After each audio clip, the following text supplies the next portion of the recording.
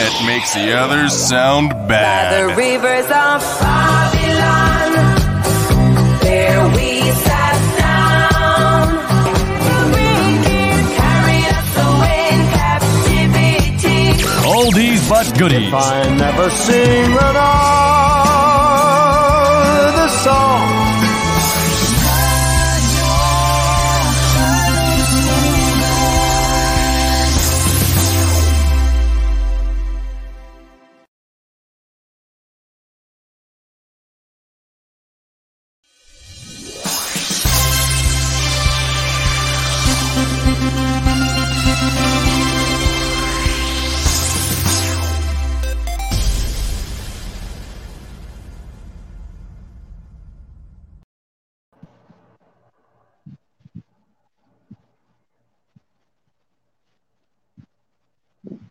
get updated on the latest news on health in and around the Philippines by visiting our official website, www.radiokalusugan.com. Get to listen to Radio Kalusugan 24/7 in high definition. Get the latest update on our current and upcoming activities. Read various health tips and trivias. Buy and get discounts on all Radio Kalusugan products. Our website is jam-packed with information, news, and awesome content in health and more. Give us a click today, www.radiokalusugan.com. The podcast edition of Kalikasan Kalusugan is also available worldwide by visiting radiokalusugan.podbean.com. You may also listen to all our podcast shows direct on our Facebook pages, but available only for laptop and PC devices. Kalikasan Kalusugan and other Radio Kalusugan podcast shows will soon be available globally on Spotify, Amazon Music, Google, and Apple Podcasts. Kalikasan Kalusugan is shared and streamed live to more than 3 million combined followers on Facebook and YouTube, powered by IBS Media. Just look for Radio Kalusugan on Facebook and YouTube to watch our previous programs, including Kalikasan Kalusugan. Please don't forget to follow, subscribe, share, click the bell button, and get notified when any of our program go live. Radio Kalusugan is the first health-focused radio in the country, and you can catch Kalikasan Kalusugan soon for free on your radio sets over DWCO 103.1 FM across Calabarzon region. Radio Kalusugan 103.1 FM is a proud member of the KBP, the kapisanan ng mga broadcasters ng Pilipinas. You can listen to Radio Kalusugan via online anytime, anywhere in the world using a smartphone, tablets, laptop, computer, and smart TV, simply by typing "Listen to Radio Kalusugan" on Google search. Download our exclusive radio app on Google Play and Apple Store. Radio Kalusugan is also available on radiophilippines.com, MyTuner, Radio.com, Streama.com, Radioline.co, and the website of KBP Calabarzon. You may listen to us by visiting our website, www.radiokalusugan.com. Radio Kalusugan Online is available 24 hours a day in standard and high definition formats. Magandang araw po sa inyong lahat, mga tagapakinig natin. Partner, kumusta ka diyan? Ayos naman, partner. Ito, partner, nagloloko internet sa amin dito dahil sa malakas ang ulan kanina at kahapon pa kami walang internet Kaya nagde-data lang ako. At partner, batiin muna natin yung lahat ng nakikinig sa atin, ano? At kumusta kayo? Lahat ng sumusubaybay sa aming programa sa Kalikasan Kalusugan, Luzon, Visayas at Mindanao, pati na sa ating mga OFW sa iba't iba't dako ng mundo. Kumusta po kayo? At sana ligtas po tayong lahat, ano? At sa panahon ngayon na tag-ulan na naman, partner, dito sa atin. Oo, basta at saka partner ngayon ang nagiging natin, ang problema natin dahil sa panahon Siyempre, 'di ba, pamahal na yung mga bilihin. Resulta yan sa medyo tumataas yung mga presyo ng gasolina. Pero ano bang dapat natin gawin, partner? 'Di ba? Dapat tayong magtiwala lang tayo sa Diyos dahil sa gutom natin at tayo Kapag tayo nagtitiwala sa Diyos, manalangin tayo sa tuwi-tuwi na bago matulog, pagkagising, pasasalamatan natin na tayo binibigyan pa rin ng buhay at alam natin na hindi tayo pababayaan ng Diyos kung tayo magtitiwala sa Kanya. Naalala ko, partner, yung binabanggit sa Mateo 29 hanggang 31. Basahin ko lang, partner, para ito'y Sige. para pagpatibay sa panahon natin ngayon na medyo mahirap ng kalagayan. Sinasabi dito, hindi ba ang dalawang maya pinagbibili sa isang barya na maliit ang halaga, pero walang isa man sa mga ito ang nahuhulog sa lupa nang hindi nalalaman ng inyong Ama. At kayo bilang niya kahit na ang mga buhok ninyo sa ulo. Kaya huwag kayong matakot, mas mahalaga kayo kaysa maraming maya. Kaya partner, maraming yan, partner, kung titingnan natin yung binabanggit doon na talagang mas mahalaga tayo sa Diyos. Kaya kung magtitiwala tayo, binibigyan din tayo ng karunungan, partner. Binibigyan tayo ng pamamaraan kung paano tayo mabubuhay, paano tayo makasurvive. Kasi ito, partner, hindi ito maikling panahon yung sa gutom ngayon, yung sa crisis natin ngayon dahil maraming epektado. Pag kasi, partner, pag tumataas mga gasolina lahat, domino effect, tataas yan kasi domino effect yan. Paano ba tayo, partner, makakatulong? Kasi siyempre, andyan na yung kalikasan Kailangan natin, ang kalikasan natin, di ba, climate change. Oo, maraming mga pananim na pwedeng masisira. Marami ding mga bagay na, yun nga, yung mga, mapipinsala dahil nga sa mga malalakas na mga sakuna na pwedeng pumasok, Kaya, sa maliliit na lugar, partner, anong maipapayo mo sa ating taga-pakinig at sa nanonood sa atin? Anong dapat gawin? Doon sa mga may maliit lang na lupa, anong dapat gawin para makakatulong? Sa ngayon kasi, alam natin yung climate change, so yung kalikasan may malaking hamon na darating sa atin, Pero may isang kasing insidente na dapat nating paghandaan ngayon. Ay ito yung giyera sa Ukraine at Russia. Kasi apektado tayo lahat Yung crudo natin sobrang taas na. Tataas pa yan uli. So lahat ng bilihin natin apektado. Pati pagkain, Fred, apektado na rin kasi yung Ukraine at saka Russia, yan ang malaking malaking produkto nila ang nakakaapekto sa buong mundo.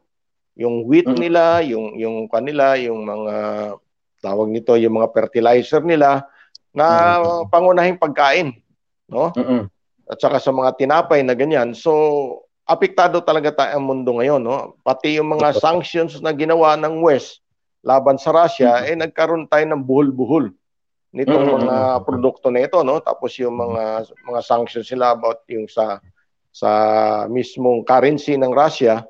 Kaya kailangan nating harapin immediate na problem to, Fred. So, kailangan nating pag-usapan ng kaunti ito, which means na anong magagawa natin sa ganitong panahon. So, sa ganitong panahon na alam natin magdudulot ng gutom, para sa akin, ng mga simpleng bagay ay yung pagtatanim ng saging. Yun, okay. Sa bahay, sa gilid-gilid lang. Bakit saging, Kasi ang saging, kahit paano, mabigat sa tiyan. Hindi yan masyado alagain. At kung yan ay binagyo, matumba man yung mga saha niyan, tuloy-tuloy lang tubo yan. Yes. So kung ako tatanungin, isa sa mga ihanda dapat ng lahat ay yung saging, lalo na yung saba, hindi yung mga natundan. Kasi yung saba, pwede mong prituhin. Pwede mong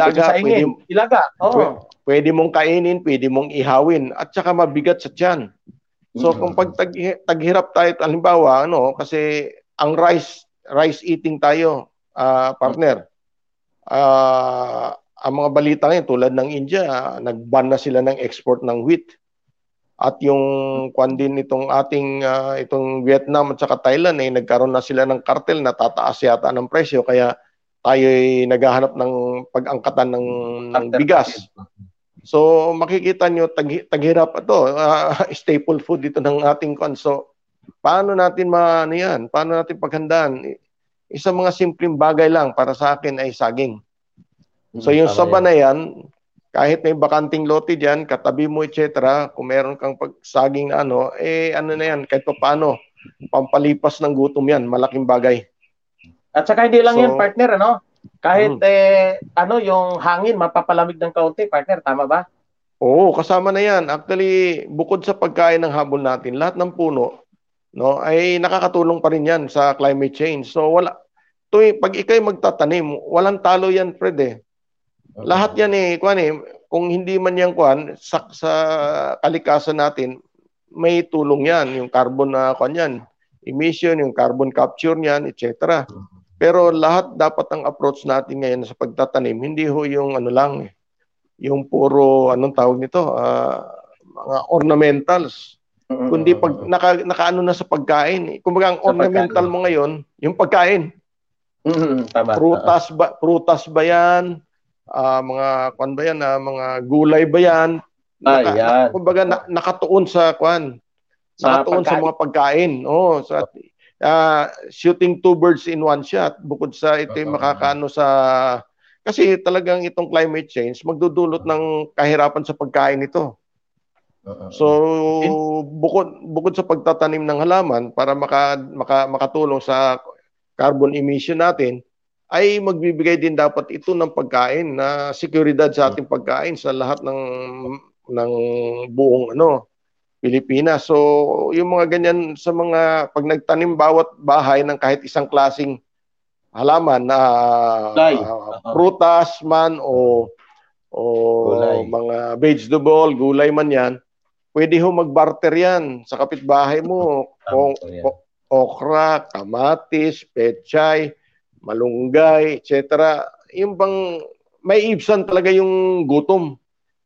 Pagdating ng taghirap talaga o kaya giyera man yan o climate change man yan, meron talagang kabutihang ibibigay. Parang meron tayong parating kumbaga may backup tayo sa pamumuhay natin.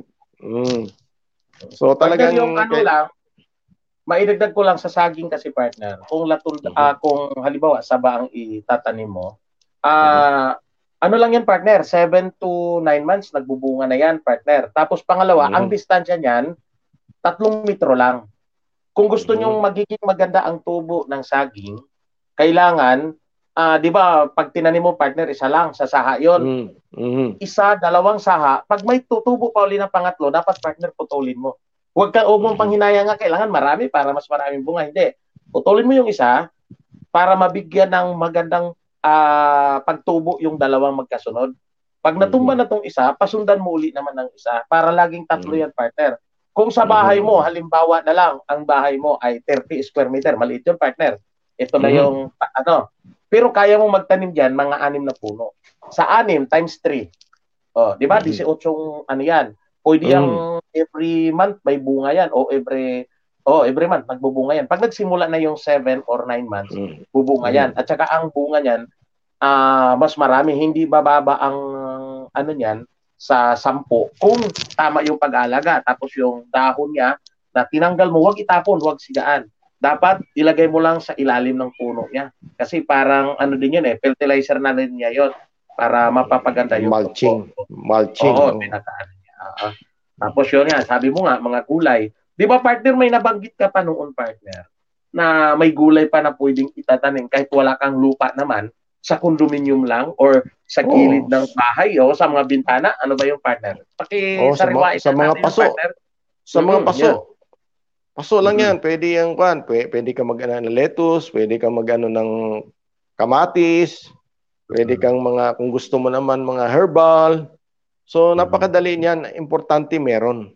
Bukod sa nakakatulong na sa ating kalusugan, ay makakatulong pa sa ating kalikasan. So basta't kayo nagtanim, it's a win-win. Walang talo. Meron talagang pakinabang yan. Kahit sa ang anggulo mo tingnan, sa kalusugan man, sa kalikasan man, o pareho, o sa pagkain, doon pa rin babagsak sa kalusugan din yan. So talagang ihikayatin natin. In fact, ang dapat nga dyan, ilagay sa programa ng gobyerno na yung mga condominium, kasi yan talaga number 1 naman yan. Parang, isang problema yan sa climate change. Kasi masyadong concentrated, puro semento, etc. So, Aircon ang pa. dapat ang pambawi dapat nila lahat ng kanyan sa bintana, kahit hanging plant lang yan. Dapat obligado Tama. silang may at least 5 paso o 10 paso man na alagaan. So, magiging ano talaga tayo, magiging makakatulong talaga tayo sa kalikasan. Bukod sa makakatulong pa sa pagkain natin, ano?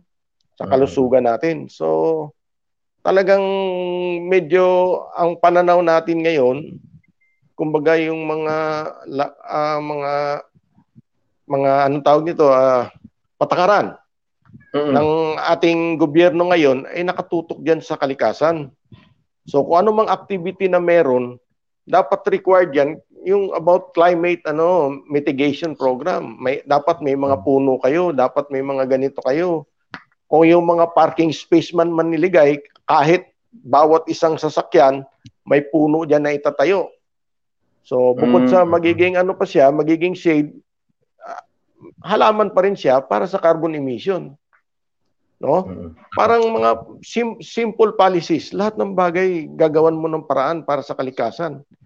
So, hindi ho yun na nakikita natin na ang laki-lawak-lawak ng mga parking space ni isang puno wala kang makikita. Kahit ngayon sa parking, partner, lagyan lang ng malunggay sa gilid, ano? Lagyan mo malunggay, pwede ka na makapag-gulay dyan. After 1 month, mayroon ka nang pwedeng gulay dyan. Nakakatulong pa doon sa pagbuga ng sasakyan mo.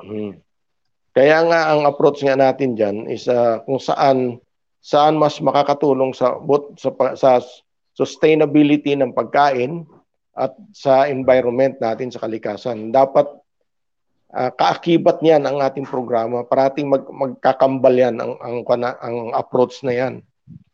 So, kaya ngayon, kailangan nating isa pang gusto kong iulitin uli yung kahalagahan ng itlog. Kasi yung itlog napakaliit. Itlog ng manok, itlog ng pato, kasi pagdating sa nutrition, sa kalusugan ng mamamayan, lalo na yung mga kababayan natin na mahihirap, ang may tuturo ko lang sa kanila na maging healthy sila kahit anong hirap, at napakamura naman ang itlog, 7 pesos lang, may 6 pesos, may 5 pesos, depende sa laki. Ay mas siguradong makukuha nila yung kanilang sustansya ng pang-araw-araw. Pagka may itlog, kada pagkain, magkano lang itlog? Let's say 7. Sabihin mo ng isang tuyo lang iulam mo. Isang tuyo, isda, magkano lang makukuha mo yun? Di ba? Lagay mo ng 200 ang tuyo na kilo, o di ilang piraso na yun. Wala, partner, ang tuyo ngayon, partner, 400. 400 na ang tuyo ngayon. Totoo ba? Oo, 400 na sa palengke. Nakita ko, partner, 400. Pero yung kasi yung sinabi mong 200, mga 280, medyo namula-mula na yan. Medyo hindi maganda. Ganun ba? Oo, so mga ganun lang, Or itlog, let's say yung noodles, Kahit pa paano yung noodles, alam natin, hindi magandang pagkain yan. Pero pag nilagyan mo ng itlog yan, kuha mo na kagad yung at least may kunting nutrition na kailangan ng isang tao sa pang-araw-araw. So, sana isipin ng iba na hindi mawawala yung itlog sa pagkain nila, at kahit gaano kahirap o kalimitado ng pagkain nila, ay makakakuha sila ng masustansyang pagkain na susuporta sa kanilang kalusugan. So, yan, pati itlog. Pati partner, alam mo ba yung itlog, walang panapon yan. Pati balat yan, may sustansya, durugin mo lang mabuti. Dati, hindi ako naniniwala yan, partner. Pero kapag dinurog mo pala yan ng pinong-pino, may protein din yan. Mataas din ang protein. Calcium. Calcium. Yun, calcium pala. Mataas po yan. Idurugin mo lang siyang pinong-pino, dahil baka magasgas yung mo naman, kailan nagiging powder siya. Pwede, partner. Pag kulang yung medyo mahina-hina nga yung mga mga buto, yun po ang ginagawa, dinudurog po yan. Sa isang araw, kung mayroon kang shell na dalawang shell ng itlog, sapat na po yun. Pwede na po yun. Malaking tulong na po yun para doon sa mga buto para mapapatibay. Kaya sayang, karamihan tinatapon lang, partner. Kaya pwedeng gamitin yun, partner. At partner, anuin muna natin kasi nanonood sa atin si Ma'am Ederlinda Bolontad at si Ma'am Ella Season ng San Jose del Monte, partner. Mahaga itong nakaano sa atin, nakaantabay. Sige. Kumusta po? So, yun ang natin pagdating sa kalusugan, yun ang inaano ko talaga na wag mawala po ang itlog. Ngayon, taghirap po ang buhay ngayon. Ang pinaka-mainam, pinaka-sustainable at affordable ay itlog po. Maraming paraan sa itlog. Pwede mong batil, sunny side up, pwede mong lagyan ng sibuyas, pwede mong lagyan ng ng malunggay, na batil, Pwede. pwede mo lagyan ng konting mga okra yan o kung ano mang ihahalo mo dyan, pwede kahit nga konting karni lang o budbud, bibili ka ng karni na halagang itotorta mo na talagang mapapalaki mo yung ulam at the same time, masustansya pa. So, at saka yung partner, yung itlog partner, madali lutuin. Kung nagmamadali ka talaga, yung mag-i-in ka ng kanin, hugasan mo lang yung itlog, ipatong mo sa kanin, pagtakip mo, hanggat nag-i-in ka, luto na pagkatapos. Kaya yun ang pinaka-maganda sa itlog. Tsaka baon sa eskwelahan, baon sa trabaho, at least may isang itlog ka. Talagang malaking bagay sa kalusugan ng walang tatalo diyan. Walang tatalo sa itlog pagdating sa kalusugan ng katawan ng tao. Totoo po yan, partner. Kasi dati, partner, sa probinsya, pag pumasok ka sa eskwelahan, ibalot ng nanay mo yung kanin sa saging, tapos lagyan ng tuyo, lagyan ng itlog, tanghalian mo na kasi ang eskwela dati, partner, di ba, sa probinsya is maghapon. Ang lalakarin mo 3 kilometro. Kaya may baon ka na dahil doon ka pag sa gilid ng bahay, partner, mayroon yung mayroon tawag nito, mayroon parang basket doon yung mga manok. Halimbawa, 6 na magkasunod na basket 'yon. Araw-araw, pag normal na itlog, partner, yung manok, isang beses sa isang araw 'yan. O 6 'yon, di 6 'yon. Dudukot ka sa isa ngayon. Halimbawa, 3. Dudukot ka tagi-isa na naman uli. Yung manok tuloy-tuloy. Hindi siya naglilimlim kapag nababawasan yung itlog Huwag mo lang ubusin kasi pag inubos mo, lilipat na yon. Kailangan kung nakatatlo na siya, isa-isa babawasan mo. Tuloy-tuloy yung mag-iitlog. Kasi ang kadalasan yung itlog, kung hanggang saan yung pakpak niya, doon lang naman talaga ang itlog niya. Di tulad sa pato, na kapag nag-itlog, pag sumubra, tutukain niya yung iba. Pero ang manok, hanggat kaya lang yung limliman. Kaya magtaka siya ngayon, tuloy-tuloy siya mag-itlog dahil wala kulang pa rin yung tatakpan niya. Kaya yun yung obserbahan ko, partner, sa probinsya. Kaya nga, kung tutusin nga, maraming paraan para natin kung hindi ko sasabihin darating na krisis, kundi nandito na yung krisis sa atin. Crisis mode na tayo. Masyado ng mahal ang bilihin. Lalala pa ho yan. Pagka ito'y umabot na nitong pagka ito'y nagsimula na namang bumagyot lahat, ubos na naman tayo niyan kung itong yan. So, unahin natin yung kalusugan, yung nutrition ng mga tao na parating kumain lang po tayo ng itlog at saka pagka tayo po healthy, malusog ng ating pangatawan, laban din ho natin yan sa pandemya, sa mga sakit na alam mo, maring may dumating na naman o darating na naman, no? So, kailangan ang kalusugan natin ay pangalagaan. Ang masasabi ko lang pagdating sa pagkain, itlog ho ang number 1 na panlaban natin para protection sa ating kalusugan. Mawala na ho yung ibang ulam kahit gaano kasimple, basta't may itlog ng pangaraw-araw ikaw, ay tiyak, ang iyong kalusugan ay magagarantiyan. So yan ang isang itatak natin sa ating isipan. So, pa? Partner, anuhin muna natin, partner. Naalala mo ba narinig mo na ba yung pangalang Rizalito David, yung tumakbo ng Vice President? Kakilala ko yan. Kaibigan ko. Ayun. Nanonood sa atin yan, partner, ngayon. Buti naman. Kaibigan Lito, natin kumusta? Yan. Kasamahan ko yan sa UP. Los Baños. Sa UP. Dati po yung empleyado po dati ng Senate yan, partner. Mabait na tao yan. Si Rizalito David. Gusto mo, tanungin natin siya hindi ba siya nakapasok? Nakikinig siya daw siya sa nakikinig siya ngayon sa live streaming natin. Pero hindi siya nakapasok dito sa sa Facebook, sa YouTube siya. Okay. Tapos so ang ating ngayon pangalagaan yung ating kalikasan.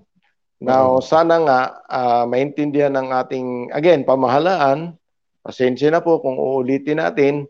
kung gusto ho natin yung talaga makatulong sa ating mamamayan dahil sa krisis na darating na ito, na tiyak marami magkakaroon ng yung hirap sa pangkabuhayan. So yung gutom na yan, yung poverty nga natin ngayon, kung seryoso ang ating gobyerno, ang ating solusyon, ang ating binibigay, na gawing libre ang pagkain ng mga primary at secondary school estudyante. Dahil ang hirap naman ng buhay ay hindi kayang pakainin ng mga mahirap na magulang ang kanilang mga anak at malamang marami pa mga anak yan. So kung gusto natin din ng panlaban natin sa droga is paano natin alisin yung mga standby. Kasi sa totoo lang partner, kaya marami standby. Unang-una, walang damit papuntang eskwelahan. Wala ring kakainin, walang pagkain, walang laman ng tiyan. So walang gawin yung mga tambay lang yan o dandun sa bahay nila, tumutulong kung ano. Pero kung lahat ng secondary at primary natin na eskwelahan ay libre ang pagkain, lahat ng mga estudyante na yan magsisikap na papasok. Yung mga student aids, papasok at papasok yan. Papaluin pa ng magulang pag hindi pumasok kasi wala naman papakain yung magulang sa kanilang mga anak. Diba? At saka ang magulang partner, kapag wala yung mga bata sa bahay, makapagtrabaho. Yes. Kaya nga dual purpose yan hitting 2 birds, 3 birds in one shot Hindi ka na kasi pagka magkakaroon ka ng programa sa mga mahihirap na mayroong may feeding program, pupunta ka pa sa lugar, mag-organize ka, marami. School organized na yan Bakit hindi mo pakainin yung mga estudyante? Dahil yan ay nag-aaral. So siguraduhin nating may laman ang tiyan, tiyak may laman din ang utak niyan. Tama. So nandun na lahat ang timano Kung gagawa ng programang gobyerno sa poverty alleviation, doon sa paralan.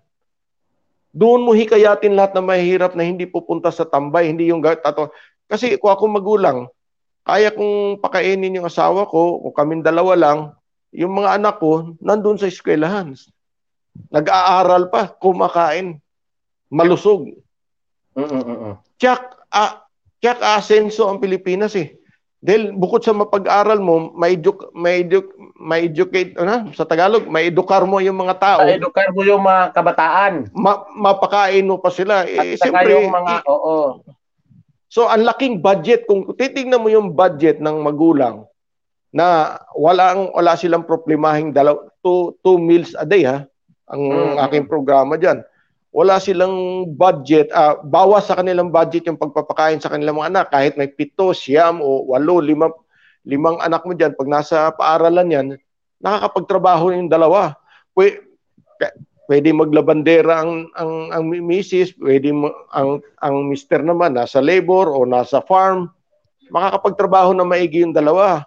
Malaking budget ang mababawas sa kanila yung pagpapakain na sa kanilang mga anak at higit sa lahat maano pa ang kanilang ma-educate pa yung mga taong yan. So walang tatalo sa programang ito, padre. Sana pakinggan tayo, wala nang at saka hindi lang pang hindi pang maikli ang panahon, kung hindi pang mahaba ang panahon, pang talagang forever. Pang forever na na hanggat yung tao na to, at hindi malilimutan ng mga tao yung namumuno nagagawa diyan. Siyempre. Na makikita nila na nagkakaroon sila na kahit sa panahon ng kanilang kahirapan, panahon ng kakapusan, ando doon maalala yung gobyerno, yung namumuno sa ating gobyerno, para magkakaroon ng edukasyon. Kapag mayroon ka ng edukasyon, marami kang matutunan, magagamit mo sa pamilya mo. Kumbaga, hindi lang yung pamilya ang natutulungan, partner, pati yung buong bansa na ekonomiya. Kasi mababawasan yung mga iikot yung ekonomiya natin, tataas ang ekonomiya. Kasi unang-una, ang ekonomiya, partner, kung titingnan natin, nagbumula sa mga worker. Hindi yung ekonomiya na ang akala ng lahat na kung titingnan mo, pagbiglain mo, nasa negosyante yung ekonomiya. Hindi.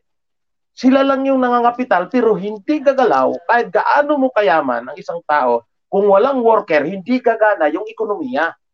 Wala kang labor force. Nasa labor force talaga ang ekonomiya. Educated labor force. Yan ang magiging pan dyan. So, hindi ang tawag magiging disiplinado, partner, kapag nakapag-aral na kasi, partner, may disiplina na yan. Hindi barubal yan. Hindi na, yan. Kasi alam niya kung paano tinuturuan sila ng good manners and right conduct sa eskwelahan, ando doon lahat ng mga kaalaman. Minsan, hindi naman din talaga maiiwasan na may mga tao kahit anong turo, ay talagang hindi susunod. Pero mas maganda at malaking bagay kung ang mga kabataan ay na-educate na. Nagkakaroon sila ng giya, ika nga. Release, At busog. At busog. At busog. Oo, yun. Kasi kung walang laman ang tiyan yan, walang matutunan yan, kung ano-anong papasok sa isip niyan. So, at saka mag-isip pa yan, mamaya anong gagawin ko pag uwi sa amin eh. Baka bubunutin ako ng kamuting kahoy para maglaga kami, para sa umaga may makain kami. Baka ganito ang gagawin sa akin. Samantala kung busog yan, masipag yan.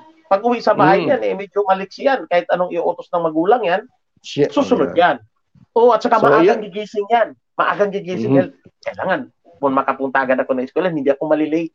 Kasi, mas maganda ang, kapag maaga ka doon sa school. So, yun ang natin, ang multiplier effect niyan, pagdating sa ekonomiya natin, matindi din ang multiplier effect niyan, Fred. Yes. Halimbawa, alam mong pinatarget natin ito, yung mga lugar na mga malalayo sa lungsod, nandun lahat ang kapikinabangan. Halimbawa, kung meron ng pagkain ng budget dyan, kahit yung mga magulang yan, no, na mga mahihirap, yung mga pananim nila kahit pakunti-kunti, pwede na ibenta doon sa paaralan nila. At yun ang pinakabaon nila at kumikita. Isipin mo na lang, magtatanim ka ng mais. Kung farmer ka, ibebenta mo yung mais para makabili ka ng pagkain nyo. Ito, ibebenta niyo yung mais, nakakainin ng mga anak niya, kikita pa siya, pero libre pa yung pagkain ng kanyang anak. So, makikita mo talaga. Maintindihin mo. Diba, walang talo ito, Fred. Itong programa, walang talo. Kung seryoso talaga ang gobyerno natin, wala yung mga program-program na feeding program ng DSWD, yung CCT, conditional cash transfer, katarantaduhan yan eh. Puro lang yan sa corruption na pupunta, pero yung mga mismong mag-aaral, isipin mo, ang kabataan, ang pag-asa ng bayan, no, ang kinabukasan natin, ay hindi mo naman napapakain. Paano mo masabing libre yung pag-aaral mo? Hindi mo pagmamalaki kung hindi naman napasok ang mga tao. Kung walang laman ang tiyan, anong matutunan nila? So kung pag pinakain mo sila, sapat ang laman ng tiyan niya, mas madali silang matuto, doon mo makikita yung true education. Hindi lip service eh.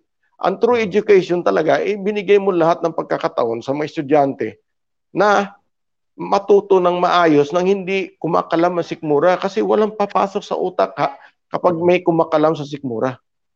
Totoo yan. Totoo yan. Tapos doon, ma-assure pa natin na yung mga pagkain sa mga school ay tinatawag na balance ang nutrient. Hindi kasi kung sa bahay yan, malnourished yan kasi kung ano-anong pagkain yan. Samantalang pagdating sa school, alam natin ang nutrition na proper nutrition. So, matututo sila ng balance feeding, no? Ng balance na nutrition. So, they will grow up healthy.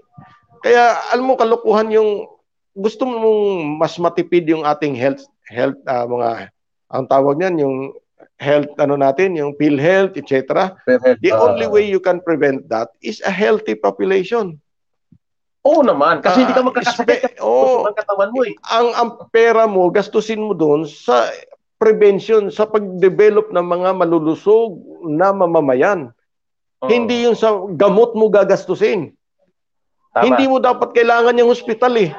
Last resort lang yan. Kung na-aksidente ka, kung ano yan. Kailangan mong siguraduhin ang iyong populasyon ay malusog. Ito lang paraan dito yung pagkain na libre sa secondary and primary. Kasi alam nyo, bakit importante yung secondary at saka primary? Hindi pa hindi pa working age yan, Fred. Hindi pa sila useful dyan. Hindi pa sila useful. Pero pag yan ay nakatapos ng secondary, useful age na yan, mga 18 na yan sila. Pwede na yung magtrabaho. Ang kanya ay pwede na siya mag-working student para makapag siya ng college niya, etc. Pwede na. Pero itong mga primary at secondary, wala pang paraan yan. Okay? So, kung nandun tayo nakatutok ng ating mga programa, dyan sa mga the most vulnerable age, no? Walang talo yan, Fred. At saka yung multiplier effect niyan, marami. Biro mo, halimbawa, isang pamilya, may 5 kang anak. Magkano ang pagkain mong gagastusin mo yan? Halimbawa, Fred, merong figure dyan. Pagpagay natin na 20 pesos 20 kada pesos. isang ulo. Ayan. Di, Ilan ang anak? 5 anak. 100. Ang kainan? Yung 100 sa 30 days. Dati ilan yan? 3,000. 3,000. Biro mo matitipid 3,000. ng mga magulang. Plus, makakapagtrabaho sila ng matino. Kasi nasa paaralan lahat yung mga anak nila eh. Makakapagtrabaho sila ng maayos. So, at ang tinatawag ko dyan, win-win yan eh. Paano ka matatalo dyan? Paano kang, hindi ko maintindihan, hindi naisip ito ng ating gobyerno eh. Ang inasam-asam ko, itong darating na bagong natin, pamunuan, ay tignan nitong ating mga mungkahing ito. Sana po, ano? Kasi, Fred, itong krisis na dumarating na giyera, huwag niyong isipin na basta mawala na lang yan. Hindi totoo yun. It will even get worse. Wala pa yung South China Sea na gulo niya na magsisimula yung between China and the US, no, or West. Partner, may tanong ninyo, dito. Partner, may tanong dito si Ma'am Ella Season. Pero bago yan, sinasabi mo na ni Santiago Reyes, good day po.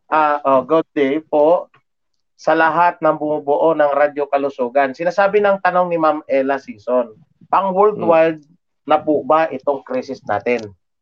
Yun ang tanong niya. Sagutin mo, partner. Opo. Ang worldwide, simple lang ho eh. Yung langis ho, 100 malapit nasa 90, nasa 80 na ho tayo. Worldwide ho yan, mas mataas pa sa ibang bansa. Nasa 90 na, partner, may gasolinahan na 97 na. So isipin nyo na lang yung pamasahe. Kaya nyo pa ba magpamasahe ng inyong mga anak para pumunta ng paaralan? Yan ang tanong dyan eh. Mag-pis-to-pis pa naman yan, mag-pis-to-pis na. Magkano alam mo ba yung mantika na lang, bigyan kita ng example, Fred. Yung mantika ng Minola na 1 galon ay 800 na. Ay dati nasa 400, 600. Ilang tinaas yan? Almost 100%, 50%, 70%. Mantika pa lang yan. Oo, kasi partner, kaya ganun din kalaki ang impact niyan, partner. Yung sa Trinlo, kaya dapat pag-isipan muna yung Trinlo din na sana lang, na pag-isipan at bulay-bulay niya ng namumuno sa atin ngayon, yung Trinlo, na bawasan dapat kahit alisin doon lang sa mga gasolina. Kasi lahat ng pagkain, partner, lahat ng gamit natin sa loob ng bahay, although na hindi dinidiligan yan, kahit gulay, hindi dinidiligan ng gasolina yan. Pero, hindi makakarating sa iyo yan kung hindi gagamit ng gasolina man yan o diesel. Kaya, doon nagkakaproblema. Tataas at tataas talaga yan hanggat ang gasolina tuloy-tuloy. Ngayon, kung bawasan natin yung Trinlo o alisin mo na temporary ang Trinlo ng gasolina, malaking bagay po yun, partner. Kasi ang laki ng natin sa gasolina. Partner, ito na nga yung ating suggestion eh. Malaking bagay ang mababawas kung gasolina lang. Kasi yung ibig niyo sabihin, yung iba lang na kailangan ng gasolina. Pero kung yung bibigyan mo pa rin ng pagkain na libre, yung gastusin na dagdag doon sa mga magulang para sa kanilang mga anak, ay ang laking budget na ang mawawala sa kanila. Bukod sa ma-improve pa natin yung edukasyon natin. Patatatagin natin yung edukasyon natin, ang mga tao, and then we will prepare the future na mga aral, mga literate and good, healthy population. Kasi yung crisis na yan, Fred, sigurado apektado ang health ng mamamayan yan, lalo na mahihirap. Apektado yan. So, itong programang sinasabi natin, hagip lahat yan eh. Ang laki ng bawas ng, imagine nyo, may 5 kang anak, kumakain na doon, wala, hindi mo naintindihan. Yung baon na lang, hindi mo na kailangan baon yun, pamasahin na lang kung kinakailangan. Isipin mo nga yun, Fred. Di ba? Yan talaga ang tinatawag kong gobyerno na nagsisirbisyo. Kasi unang-una yung the most vulnerable age, yung group age na yan. Yung mga toddlers to anong tawag ng teenagers. Yan talaga ang kanya. Nandyan dapat nakafocus yung ating simpleng programa. Pero yung impact nito, yung talagang resounding. Oo, Oo, resounding. tsaka yung ano yan, yung multiplier effect niyan, kung naintindihan nila ang ibig ko sabihin ng multiplier effect pati ekonomiya sa baba, tumatakbo yan. Oo naman. Oo, Oo, kasi tatakbo yan dahil yung pagkain, yung mag-aalaga doon, janitor, etc. Pati nga yung mga magulang na walang trabaho yun, pwedeng kunin yan ng taga-huga sa kitchen, taga-luto. tagaluto. Ang kagandahan nito, yung sinasabi natin na makakarating ba sa grassroots yung mga programa. Kasi marami tayong programa na maganda lang pakinggan, hindi naman naramdaman, hindi naman nakakarating sa mahirap, doon sa baba kasi na mas dito lang kinakailangan. So itong programa natin to, andun, anong grassroots? This is it. Ito talaga. Dito sa Manila, sa urban poor, mga urban poor, nandun lahat sa eskwelahan, lahat ng mga yan.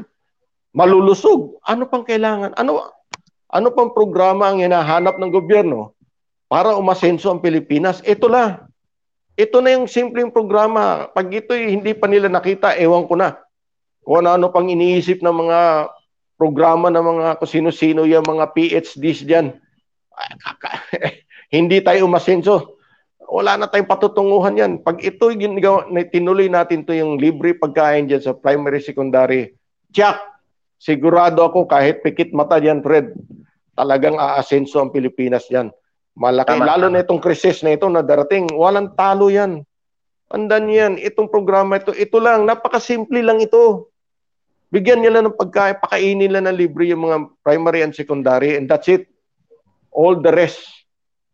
Kasi, kunyari, Fred, gusto ko bumaba ang pamasahe. Pagpaplayin na natin, no?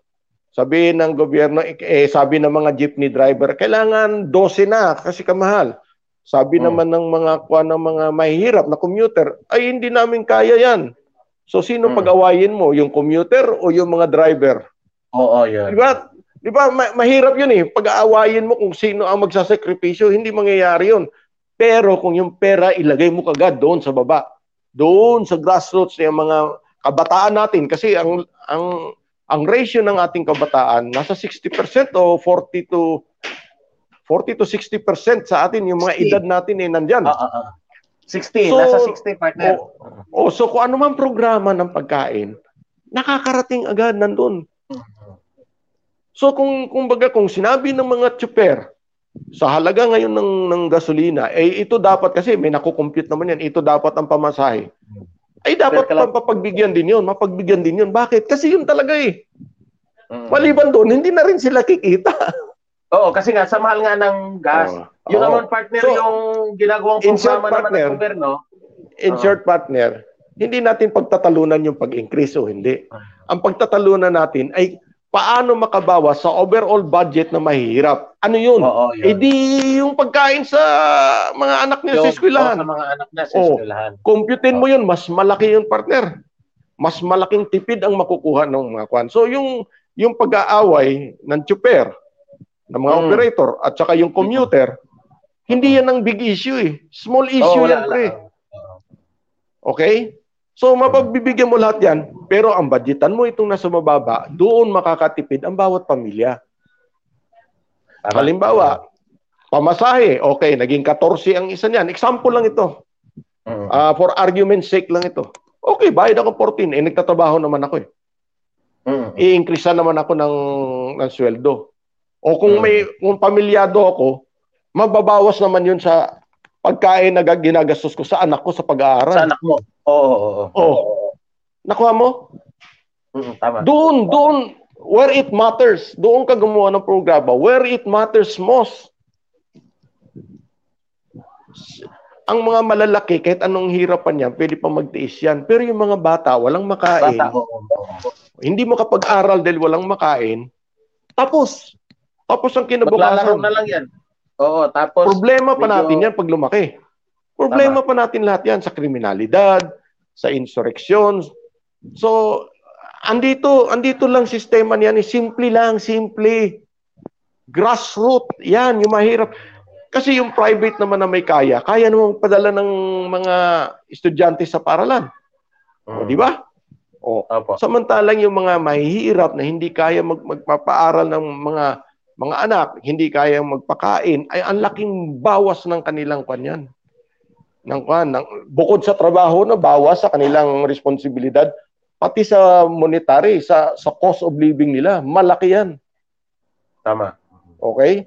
Tapos iwas pa natin yung pagkataon na pag nakuha ng pera, yung kunyari, lasinggo yung tatay, sugarol, o kaya nasa droga, ay hindi rin mapupunta mabibiyayaan yung kanyang pamilya, yung mga bata na the most vulnerable. Oo. Kasi kung partner, sinasabi mo nga, kung nagsusugal partner kukunin lang yun, isusugal Samantalang kung pagkain, hindi makukuha ng magulang yun dahil direkta mismo sa beneficiary yung gobyerno, yung inilaan ng gobyerno, direkta mismo makakarating. Kasi pagkain. Yes, partner, yun talaga. So yung agriculture natin, uusbong din ng agriculture. Kasi ang nangyayari dyan, ang karamihan ng benta ng mga farmers natin, umaasa yan sa syudad binibenta yan. Kasi nga, nandun lang pwedeng bumili ng volume. So, sino makakabili niyan? Yayariin na naman sila sa presyo ng mga middlemen. Pero kung may programa na sa bawat baryo, sa bawat munisipyo, etc., na pagkain ng yung mga tanim nila mismo, pwede nilang napapaikot doon na. Meron na silang benta talaga na para doon, na hindi sila lulukuhin. So, talagang ang local economy niyan, sa kasulok-sulukan ng bawat lugar niya, ay talagang gagalaw. Tama. Magiging self-supporting yan. So, hindi ko alam kung ano pang iniisip nila, kung ano pang benepisyo ang may ibibigay niyan. Sobrang-sobra. Ang dami. Tapos hindi lang yun, kaakibat ng programa ng Fed, yung ating programa na sinusulong, yung food plus education equals equality equals development, ay gagawin din natin ang mga tao diyan, ang mga estudyante niyan as climate change warriors. Yes. Tuturo din natin sa kanila paano magtanim, paano about agrikultura, paano pangalagaan, pag-ano ng basura, anong tamang pag-ano ng basura. So we will create a climate warriors, climate change warriors. Kaya dito, iisang programa yan, friend. Yung sinasabi nating climate change na isang ahensya, na bagong ahensya ng climate change, andyan lahat yan. Pasok lahat yan. All serving the same purpose lahat yan. So, yung labor na yan natin, para natin sinasabi natin magtanim ng mga bakawan, yung mga mangrove, magtanim ng mga puno o magtanim ng mga tawag na yung bamboo, etc. Ay lahat yan masasagot ng dalawang programa lang, yung climate change na agency at yung feed na yan, yung food plus education equals equality equals development. Yung dalawa, feed na program at climate change na agency program. Yan dalawang yan, enough to address all this problem. Poverty, hunger. Naalala ko, partner, dati nung panahon pa nga ni President Ferdinand Marcos, nung kapanahonan natin noon, may isang araw na inilalaan para sa paglalaro at pagtatanim. Kung ibabalik lang yan, partner, kasi dati ang naalala ko sa amin is tuwing Biyernes nagtatanim kami doon sa likod ng eskwelahan o mayroong ginagawa ng namin dati, yung mga teacher namin, pupunta kami sa bakawan, nagtatanim, kung ano-anong pinapatanim sa amin. Gulay man yan, puno man yan, nung panahon nung 1980s. Kaya talagang, partner, kung ibabalik lang yan, partner, matutulungan yung sinasabi mo sa climate change, solusyon sa climate change. Kasi kung marami kung ang doon na nga, may pagkain na sila, di siyempre masipag yan, magtatanim. Tapos pursigihin ng Department of Education na magtatanim, maglalaan ng araw ang lahat ng kabataan, matututo pa sila, magagamit nila sa panahon ng paglaki nila at nakakatulong pa sa ating bansa sa ekonomiya at saka sa climate change. Yes. So, yun na nga iniisip mo, talagang ito grassroots. Wala na yung iba-iba pang programa ng maraming programa, DSWD, yung mga ibang sangay ng kuan. Wala walang napupuntahan yan Pero kung ito ilagay mo na mismo dyan sa school na yan, at nandyan yung pagkain na yan, wala na. Halos hagip mo na lahat yung programa na sinabi yung poverty alleviation, para sa mga mahihirap, para sa kabutihan ng mga mamamayan, ng mga mahihirap, mga edukasyon na problema natin sa mga edukasyon, lahat yan, sagot na yan eh. Nandyan na lahat. You cannot go wrong. With this program, there's no way for it to ewan ko, hindi ko na makita kung anong success ang hinahanap mo. Ito na yung success na hinahanap natin na mapapakinabangan ng ating mamamayan na talagang dito mararamdaman ng mga mamamayan natin na yung kamay ng gobyerno kung saan nakafocus. Nakakarating mismo. Kumbaga naaabot lahat ng uri ng tao. Walang walang kinikilingan ika nga. Oo, mayroong kumbaga lahat ng tao naaabot simula pa doon sa kabataan. Hindi lang doon sa kilala, kung hindi doon mismo sa sisibol pa lang. Ang ganda nga yung partner message ni Sir Santiago Reyes. Maganda po yung panukala ninyo. Sana po tugunan ng pamahalaan. Nagawa na po yan ni Marcos noong 1965. Pag-upo ni President Marcos 1965 nagawa na daw po yan. Sabi naman ni Ma'am Ella Season, Sir Fred, Sir Jel, ang ganda po ng suggestion nyo. Sana po ma-view na rin kayo sa TV. Medyo hindi pa siguro partner hanggang nag-view muna tayo at Facebook, YouTube. Salamat Ma'am Ella Season ng San Jose del Monte. Salamat din po ni Sir Santiago Dreyer na sa Tandang Sura. Barangay Pasong Tamo po ito sa May Himlayan.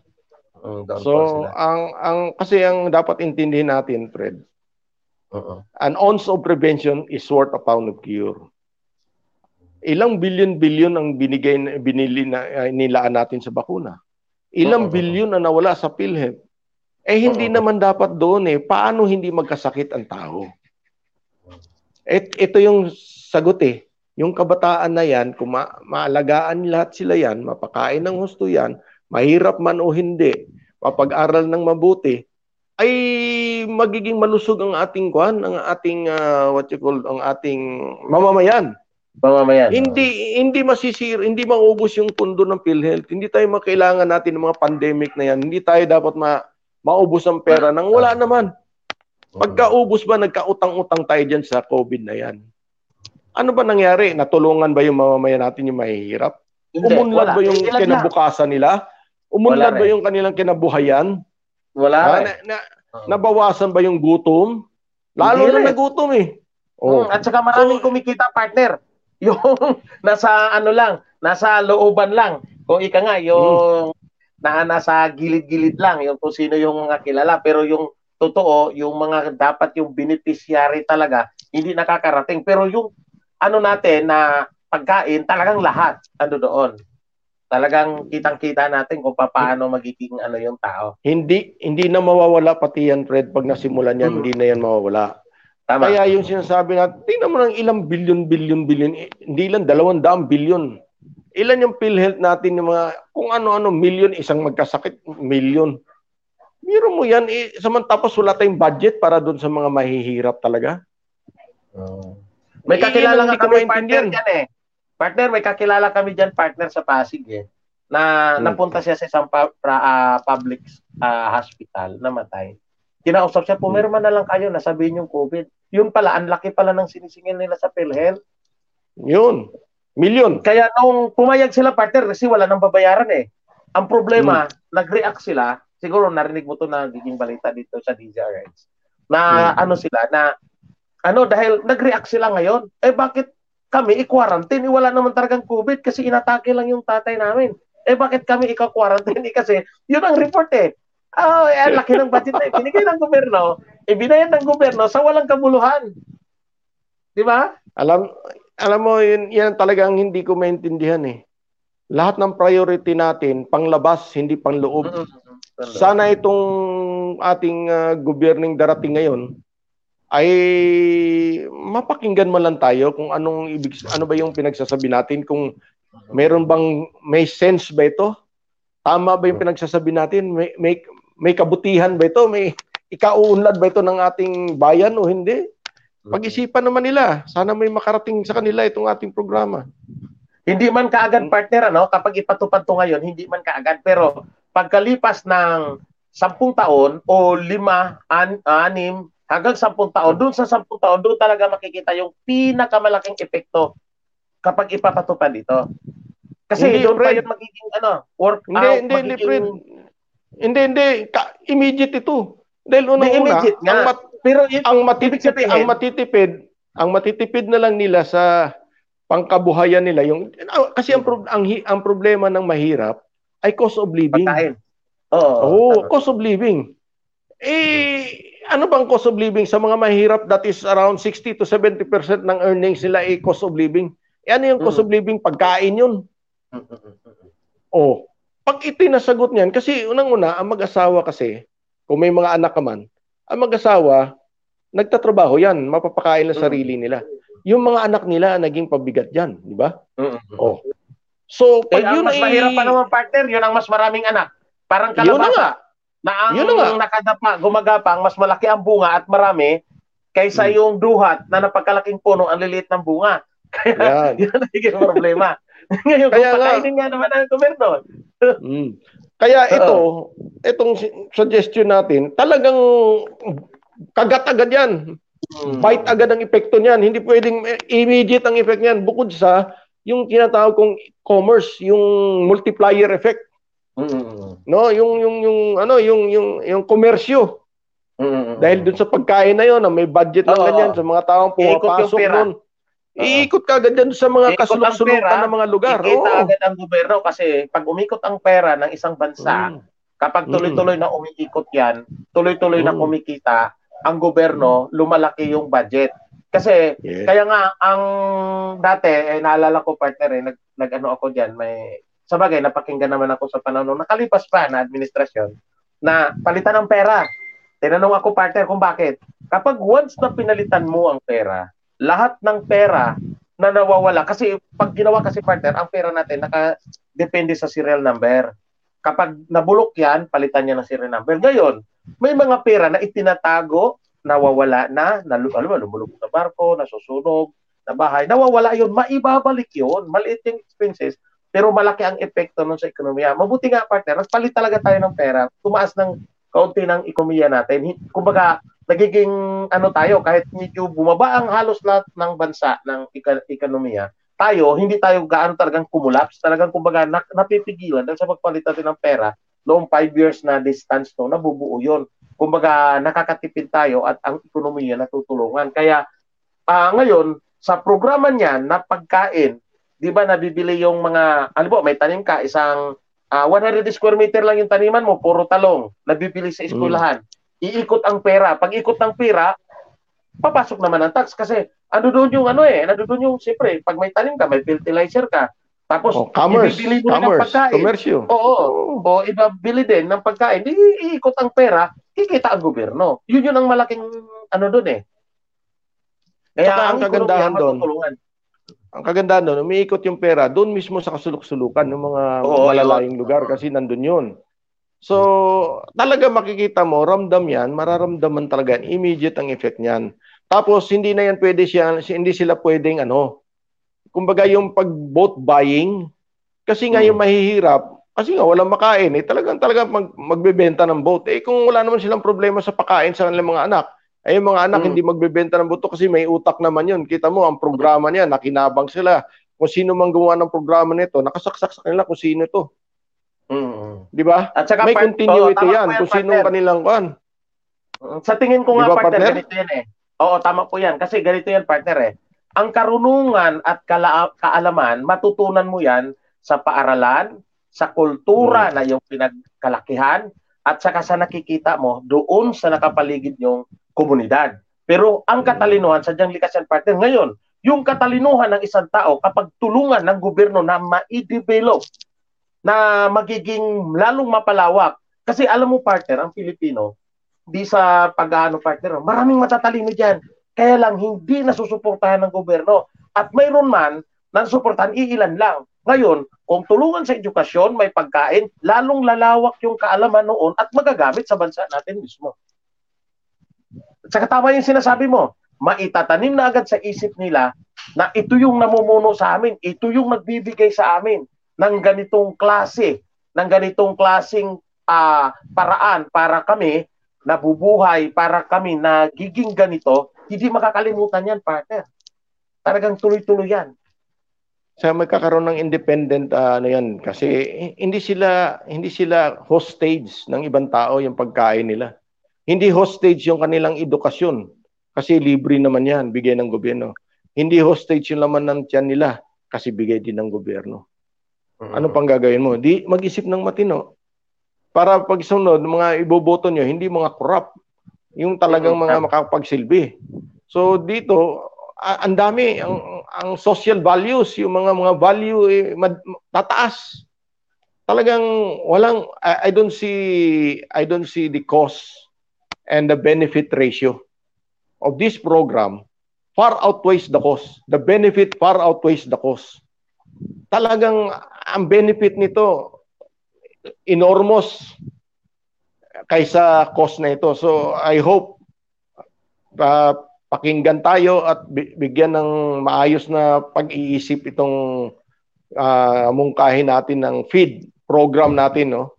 Kaya ako tinawag na feed program yan, Fred. Kasi you're feeding knowledge as well as you're feeding nutrition. Feed pa rin yan. Binibigay mo sa mga yung mga mas mahihirap. Yung sa mga mas indigent, nandun lahat ang kapakinabangan. Dito nila maramdaman na yung gobyerno ay talagang nakinabang sila sa programa ng gobyerno. Itong food plus education na free will give them equality. Anong equality? Bakit? Anong diferensya ng mahirap at mayaman? Yung mayaman may nakakakain ng mabuti, malusog sila. Yung mahirap, walang makain, paano maging malusog ang utak? Paano maging malusog ang katawan? Hindi. So walang equality sa society. But if there is food and education for everyone, sa mga lalo sa mahirap, then nagkakaroon ng equality ka ngayon sa kanila. Walang pinagkaiba yung mayaman sa iyo ngayon. May edukasyon ka at may pagkain ka, may kinakain ka. Anong pinagkaiba mo sa mga mayayaman? Di ba? So talagang inadjust mo sila on the level with those people who can afford.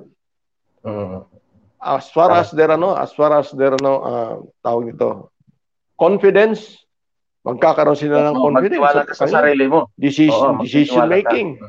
Di ba? So, anong kaakibat niyan, Fred? When there is equality in all of our population, equals, isa lang pupunta niyan development. Development, tama. Development. Lahat ngayon ay makikinabang, lahat ay aasenso dahil lahat ay may pinag-aralan at nakarating sa isang edad na kaya na niya mag-isip, kaya na tumayo ng sarili, o kaya niya magtrabaho, kaya na niya tumayo. Dahil sa karunungan na ipundar. Napupundar ng gobyerno. So wala. Yan ang development. Hindi to yung pagyayabang ng mga economists, mga stupid yung mga economists. Ang pagyayabang yung GDP, god damn it. Hindi naman totoo yan paano yung mga mahihirap, wala nga makain yan, ang poverty level natin, nandun ang sukatan. Ang sukatan ng development, hindi GDP. Kaya doon sa poverty. Doon sa poverty level na kakuan. Nandun ang basihan. So dito, kung ilalagay nila sa tama yan, ang development na yan, ang tunay na development kung tawagin, hindi progress. Progress is a very mediocre parameters for success. It is development. Ang tunay na development ay yung walang nagugutom. Ay yung lahat nakapag-aral. Yun ang development. Doon mo lang masasabi kung lahat edukado, lahat busog, then there is development. Kahit nga partner, makaano na yung mga kabataan hanggang grade 12. Kaya nang makapag-adjust kaya na nilang kumbaga kaya nang makapagtayo ng sarili nilang paa. Kaya na nilang may pundasyon na sila di ba? Kasi 18 years old na yan. Legal age na yan. Kung gusto pang dagdagan ng kaalaman, medyo matibay na nga kasi nakikita ko kasi partner dito sa amin. yung mga 18 years old, nagninegosyo na sila kahit papaano nitong nakalipas na pandemic. Online, nakikita na namin kung papaano sila nagiging na-develop. Tapos yung mga, dahil nga nagkakaroon partner ng mga gadget na ngayon, dahil nga nasa Zoom meeting, nasa yung online classes, yung mga nakakapag-graduate ng, yung halimbawa, ICT, kaya na nilang bumuo partner, kaya na mag-repair, kaya na lang mag-install sa computer, kaya na nilang mag-repair, hardware man yan or software, kaya na nila partner. Kaya nakita ko na malaki talaga ang tulong. Kahit makapagtapos ka ng grade 12, Dayton lang, Dayton mo. Kaya na. Kaya na. Kasi hindi naman tayo ng super yaman o magiging magandang, sobrang ganda ang buhay eh. Ngayon, yung mga may kakayahan pa na tapos pa ng ibang engineering, education o kung ano-ano yan, pwede magpatuloy. Pero ibig sabihin, yung pundasyon noong grade 12 pa lang nagagawin ng gobyerno, Nandyan na. Sabi mo, andyan na. Nandyan Kasi ang pundasyon. Oo, kaya na nilang kahit papaano, Yes. hindi na talaga ang pawis ika nga nila na tumutulo, sapat na yung kanilang income doon sa pawis na yon. Kasi partner, ganito yan eh. Anong problema natin? Drug problem. Ano pang problema natin? Criminality. Ano pang problema natin? Insurgency. Pag yung mga tao, nahihikayat lang yan sa mga krimen, sa drugs, kasi walang sa pera. Insurgency, walang makain. Walang makain? Bisa, di ba, mga At balita? walang edukasyon na tama. So wala silang choice. Di ba, ang mga tao, pag sinabing wala kang choice, madali kang hilahin dito kasi wala eh. Wala kang pupuntahan na iba eh. Pag ikaw may laman dito, yes, may laman ng tiyan. May laman tiyan, may laman dito. Ikaw ay magkakaroon ng may matinong determination ang decision mo. Kaya, alam mo yung drug war, diyan nagkamali si Duterte na akala niya simply by eliminating the enemies, at least matatapos yan. Hindi. Hanggat may mahirap, hanggat may hindi nakakapag-aral, hanggat walang makain yung mga mahirap, pupunta doon dahil magkakapera sila eh. Easy money. So yung criminality is something that you cannot eradicate by simply arresting them or killing them. You have to stop the source. Kasi parang din yung, saan ka kukuha, parang insurgency, saan ka kukuha ng sundalo? Aber, ang tawag yan, kukuha ka ng mga peasant. Bakit peasant ang kinukuhang number 1 nilang sundalo? Kasi mahihirap. Api yan, walang makain, marginal sila sa society. So, hindi nararating ng gobyerno, ng programa ng gobyerno yan, mga nasa bundok na yan. Pero kung libre yung pagkain at edukasyon, makakarating yan kahit kabundok-bundukan kasi yung mga anak niyan, bababa at kakain at mag-aaral at makakatipid sila. Totoo yan, partner. Yan, nakakarating na programa kahit sa ang sulok-sulok mo ng bundok. Yan, totoo yan, partner. Kasi naalala ko ito, partner. Ang naalala ko lang, noong dati, partner, napaakyat ako sa bundok, pakisuyuan ako. Nangumbinsi kami ng mga NPE na bababa. Mayroong isang grupo, partner, na kasi hindi lahat, maraming grupo kasi NPE sa atin, nasa 128 na group yan. Mayroong isang grupo doon na tinatanong ko yung commander, bakit gusto kayo, gusto ng bumaba, bakit ang daming hindi pa rin? Ang katwiran niya, wala kasing alam eh. Walang alam ito, kaya kailangan din naming alalayan. Walang alam. Ang gobyerno, pag bumaba ka naman, hindi mo sigurado kung anong maibibigay. Kaya partner, kung ito masasabi ko lang, naitayo namin yung Master Technical Training Center at saka BIA Technical Training Center. Kasi yun ang yun. Dati partner ang tinuturo namin dyan, yung transistor radio. Oo, yun yun. Mga tuwing linggo technical lang, skills. Technical. At saka yung tuwing Sabado, half day lang din para makapagtrabaho pa rin. Hindi mapapawasan yung pangpamilya. Mayroon kaming panggabi, 7 to 9. Ang tinuturo doon, partner, yung transistor radio na makabuo. Ang binibenta namin dati, partner, halimbawa, ikaw estudyante, bubuo ka. Tuturuan ko kung paano pagbuo. Kasi ang pag-aaral dyan, partner, isang araw, kaya mo nang i-discuss yung 4 na pyesa eh. Kasi 4 lang na pyesa ng electronics eh. Transistor, resistor, capacitor, diode. Yung 4 na yon, kaya mong i-discuss sa 2 hours or 4 hours. Pinakamahina na yung 4 na oras. Pinakamahinang yung tanggap ng isipan yung 4 na oras. Pero normally, 2 hours kaya ng partner. Kasi ang trabaho lang naman ng diode, nagko-control ng resistor, nagko-control ng daloy ng kuryente. Tapos yung capacitor, nag-i-impact ng kuryente. Tapos hinaharangan niya yung alternating current na dumadaan para pure yung direct current ang dadaan para yung frequency na dadaan ay magiging pure yun. Walang, kumbaga ang tunog partner, hindi gagasgas, hindi gagaralgal. O yung diode naman, ang trabaho noon, naglilipat ng alternating current para magiging direct current o AC to DC. Tapos nagiging transmitter, nagiging receiver, pwede ring nagko-control ng daloy ng kuryente yan. Nagiging siya, kumbaga siya yung nagiging at yung diode iba naglilipat ng frequency na magiging boses o yung diode naman may diode din na tinatawag nilang na yung frequency maililipat sa larawan. Yun, pero malabo yun partner pagdating doon, mahina yun, hindi ka Ngayon, pagdating naman sa transistor, pwedeng gawin ding regulator, ginagawa din ang trabaho din niya, nagiging yung mahinang frequency o preamp na tinatawag, palalakasin niya para yung tugtog o yung boses natin mapapalakas. Yun namang yung larawan na pinong image mapapalaki yan at napapalinaw. Ganun ang trabaho lang. Kaya ang bilis ituturo partner. Kaya noong na itayo namin yan 1988, marami partner ang natututo, marami. Tapos maraming kahit hindi ka basta marunong ka lang magbasa.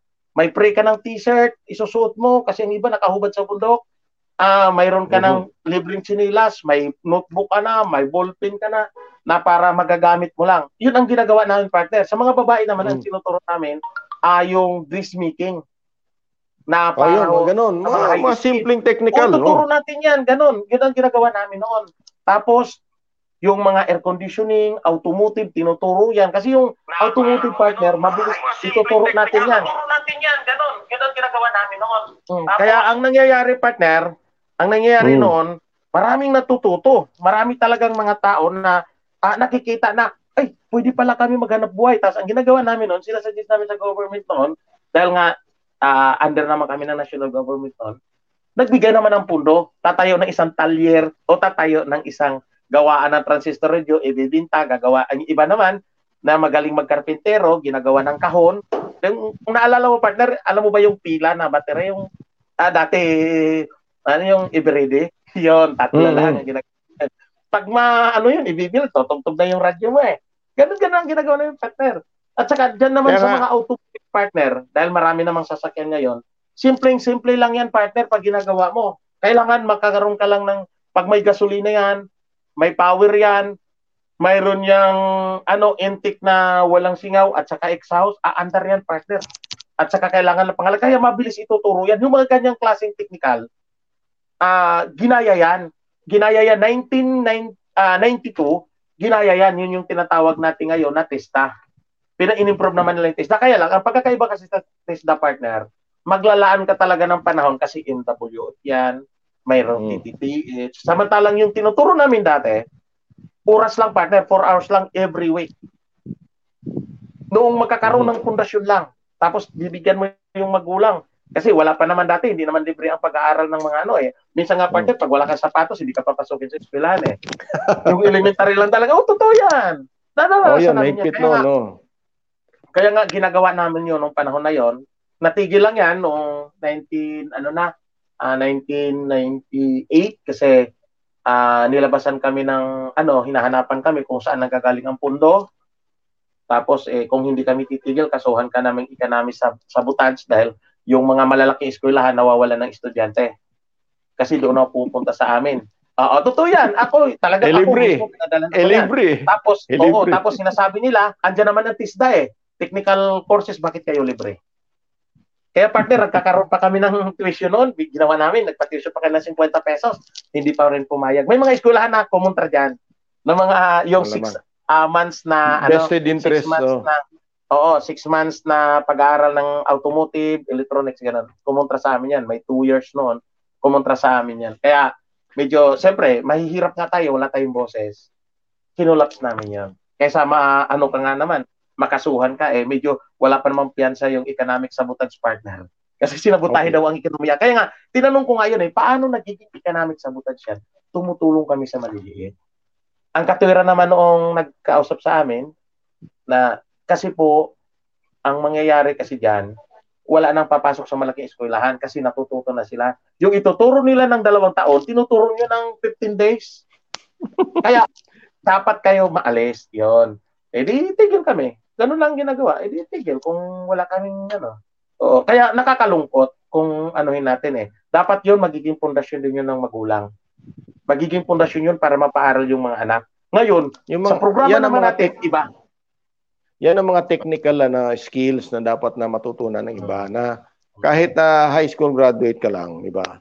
Marami ka nang magagawa. Pwede kang, yan, mga electrician, pwede ka maging plumber, pwede ka maging, tawag yan, encoder, mga computer, technician, etc. Lahat yan, Fred, magiging madali na basta nabigay natin yung pundasyon. We will be, kahit pa tayo provide ng OFW, we will be providing OFW that are well educated, well knowledgeable. Yan ang ibig ko sabihin eh. Hindi tayo talagang magiging technical people ang buong Pilipinas. Kasi unang-una napakalaki ng ating populasyon. So mabata yung natin. So nandun lahat. Alam mo, naano lang ako, Fred, bakit hindi nila iniisip yung program na napakasimple? Yung programang naiisip ko ay napakasimple, basic. Nandun naman lahat. Sino? Sabi na, ang ating kabataan, ang ating kinabukasan. So hanggang slogan na lang yan. Wala namang aksyon. Paano mo i-insure? Paano mo pangalagaan? Paano mo sasabi sila ang pag-asa ng bayan? Sila ang ating kinabukasan. Kung wala silang kinabukasan. Tapos hindi mo naman binigyan ng pundasyon sa kinabukasan. Kasi kung yung magulang, siyempre, kung walang pang-paaral, walang pang-pakain, ika nga, kahit gustuhin mo ng magulang na magpaaral, kung walang sapat na pagkain, ang mga anak magbubulakbol. Oo, magbubulakbol. Kahit pa pumasok yan, walang papasok sa utak niyan, gutom. Walang papasok diyan. Kaya pili lang yung natututo. Kaya ganoon din kung natututo man, wala ring lamanan diyan. Wala, hindi talaga. Ang dami natin diyan na nakatapos ng high school, hindi marunong bumasa. Sige. Alam naman natin yan eh. Pero kung yan ay talagang kumpleto lang ang attendance, kaya kailangan lang pumasa. Pero yung pagka nakakakain ng maayos yan, Fred, matino ang isip, gustong-gusto yan pumasok. Kasi nga, hindi ka namumblema. Sa bahay kasi problema, pagdating mo, kung ano-ano pang gagawin mo, tapos wala ka pang pagkain, tapos papasok ka na naman, paano papasok sa utak mo? Kahit tutong wala, no? Pagbukas mo ng kaldero, kahit tutong wala eh. Kaya ang iba, sisulsulan ng kabarkada, sige, sama ka na lang sa amin kasi dito, magkakapira tayo ng konti. Doon na pumasok yung kriminalidad. Yeah. Pero kung pag-uwi sa bahay na busog, magpapahinga yun, magbabasa noong assignment niya, pwedeng tumulong sa magulang niya, gawaing bahay. Kasi busog naman eh. Busog eh. Wala problema yun. Hindi problema yun. Yan, matiwasay ang isipan yan. At saka tinuturo pa sa eskwelahan na kayo sumunod sa magulang. Di siyempre, susundin niya yun kasi nga, pumapasok nga sa isip, hindi tumatagos ka agad dahil may laman. Kaya yun yung nakagandahan sa program na yan. Tsaka yung abuso, yung pang-aabuso sa mga ganyan, ay mawawala. Kasi nga, may makain ng iba kasi alam mo bakit? Saan ba napupunta yung mga babae natin? Napupunta lang sa mga di ba? Entertainer, etc. Kasi wala namang pagkain yung mga yan. At saka pag hindi ka nga wala silang choice. Yung iba, wala silang choice ng sa kanila. Gusto rin makakaranas partner. Walang decent kasi wala namang decent decent choice sila na trabaho eh. Yun lang eh. Wala naman silang ibang choice eh. Samantalang pagbusog yan, matino yan, hindi yan basta-basta makumbinsi. Maingganyo ng ganun. Mas magkakaroon ng mga tinatawag niyang ambisyon ng mga yan. Kaya nga partner dati partner, sinasabi ko nga dati yan sa mga tinuturoan namin dati. Kailangan lang, mayroon ka lang self-determination. Kapag may self-determination ka, tapos mayroon kang self-control sa sarili mo, na para yung determinasyon mo, kung anong kakayahan mo, kung ano lang kayang abutin ng isipan mo, kung ano lang ang kakayahan doon sa napag-aralan mo, sa natutunan mo, yun lang gagamitin mo. At saka magtiwala ka, yung trust yourself, magtiwala ka sa sarili mo. Mabubuo yun, partner. Kapag ganon, hirap kang kumbinsihin para gumawa ng masama. Kasi nandoon yung tiwala sa sarili mo na kaya kang mabuhay, kaya kang magpamilya. Nandoon yung determinasyon mo na kailangan maayos mo yung buhay mo, maayos yung pamilya mo, maayos yung tinatawag mong reputasyon ng iyong pamilya. Nandoon yung control sa iyong pagkatao. Yung mga determinasyon, yung mga control, ay depende yan doon sa sitwasyon. Kung yan ay busog, hindi hirap, nakapag-aral ng maayos, nang hindi ka pressured, ay siyempre ang disposition mo matino. Matino kaya nga. Pero yung mga sinasabi natin na dapat maging determinasyon mo, ganito, ganyan, diyan na susubukan yung determinasyon pag ikay naghirap. Kaya nga, di ba? Kaya nga may tinatawag na kapit sa patalim eh. Doon nga natin alisin. Pasok ko yan. Sinasabi ko yan dati nung nagtuturo kami ng mga vocational course, yung mga short, yung kumbaga technical na ngayon, sa programa naman na sinasabi natin na libreng edukasyon, libreng pagkain sa eskwelahan, magagamit din yan, partner. Kapag yan din ang nasa isip mo, yan ang nasa puso mo, partner, ang ganda. Hindi ka basta-basta mahahatak ng mga masasamang tao na masunsunan ka lang dahil ando doon yung determinasyon mo, may control ka sa sarili mo, busog ka eh. Tapos busog din yung isipan mo. Oo, kaya yun ang sinasabi ko na pwede natin gamitin. Hindi ka gipit eh. Oo, pumasok ka sa eskwelahan, may pagkain ka. Pag uwi mo, busog ka. Busog ka. Utusan ka ng magulang mo, hindi mainit ang ulo mo kasi pagbukas mo hindi ka nabubukas sa kantiro eh, kahit walang laman eh, kasi busog ka eh. Nakakain ako, busog ako eh, sa school. Minsan ang magulang naman. Maawa ka pa nga sa magulang mo eh. Maawa ka pa nga kasi kami may kinakain, kayo yan lang ulam nyo, di ba? Yan isipin mo. Kaya dyan ngayon papasok na mag-isip sila. Kailangan magpursige ako, makatapos talaga ako. Para matulungan ko yung magulang ko. Para hindi nila itong nararanasan nila ngayon, magkakaroon man sila hanggat tumatanda na magiging maaluwal ng kaunti. Yun, ganun. So, makikita mo ang values. Hindi yan tinuturo, Fred. Hindi yan tinuturo. Kalokohan yan. Unang-una, busugin mo muna yung tao.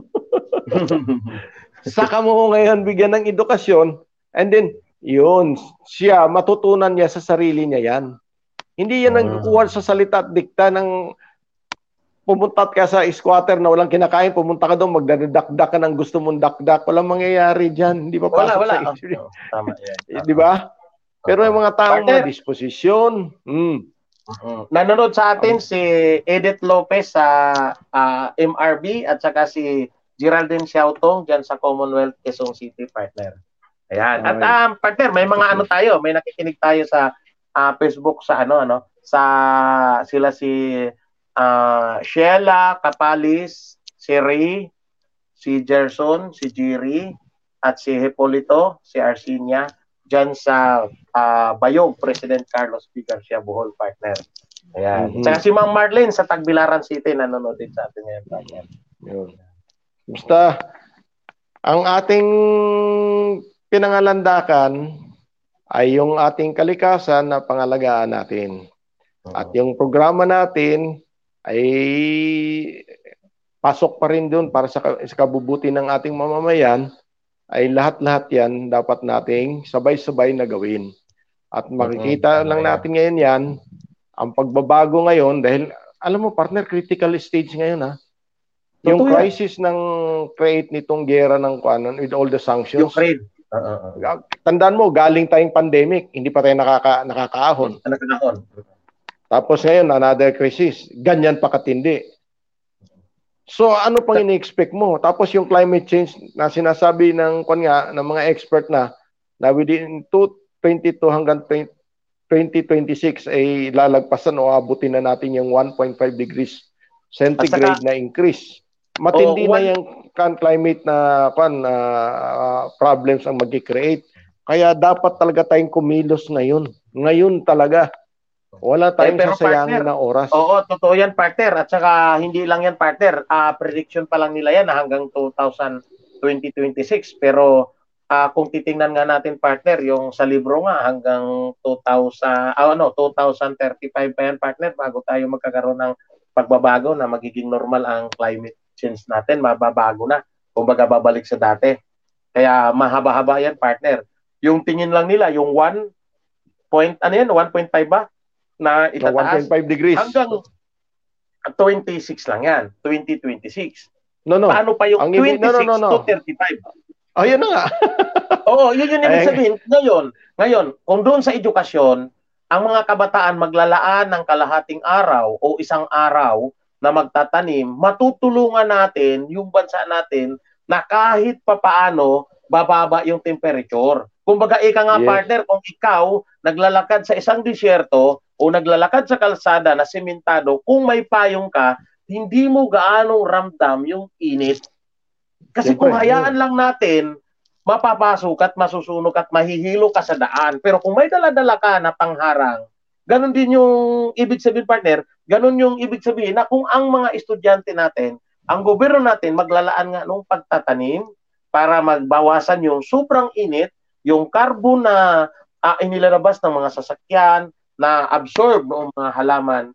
Talagang partner, malaking tulong po yan partner. Malaking bagay po para sa atin yan. Kasi yun nga ang hindi nila naintindihan yung ginagawa natin. Pag sinabi mong climate change program, it has something to do also with what? With food production, mag-i-improve. Yan ang kakibat niyan. Yun nga lang yung marami ka ng mangrove, nandyan lahat ng mga fingerlings, etc. So, dadami din ng isda, etc. Lahat yan may multiplier effect yan. Hindi yan simpleng trabaho lang na hanggang doon lang. Hindi. So, talagang pati yung karagatan, nare-rehab mo rin. Di ba? Ngayon, konti lang ang nahuli mong isda kasi nga wala Sinira mo na yung mangrove mo. At saka partner, pag mainit, partner, yung isda, lalalim. Wala sa itaas yan.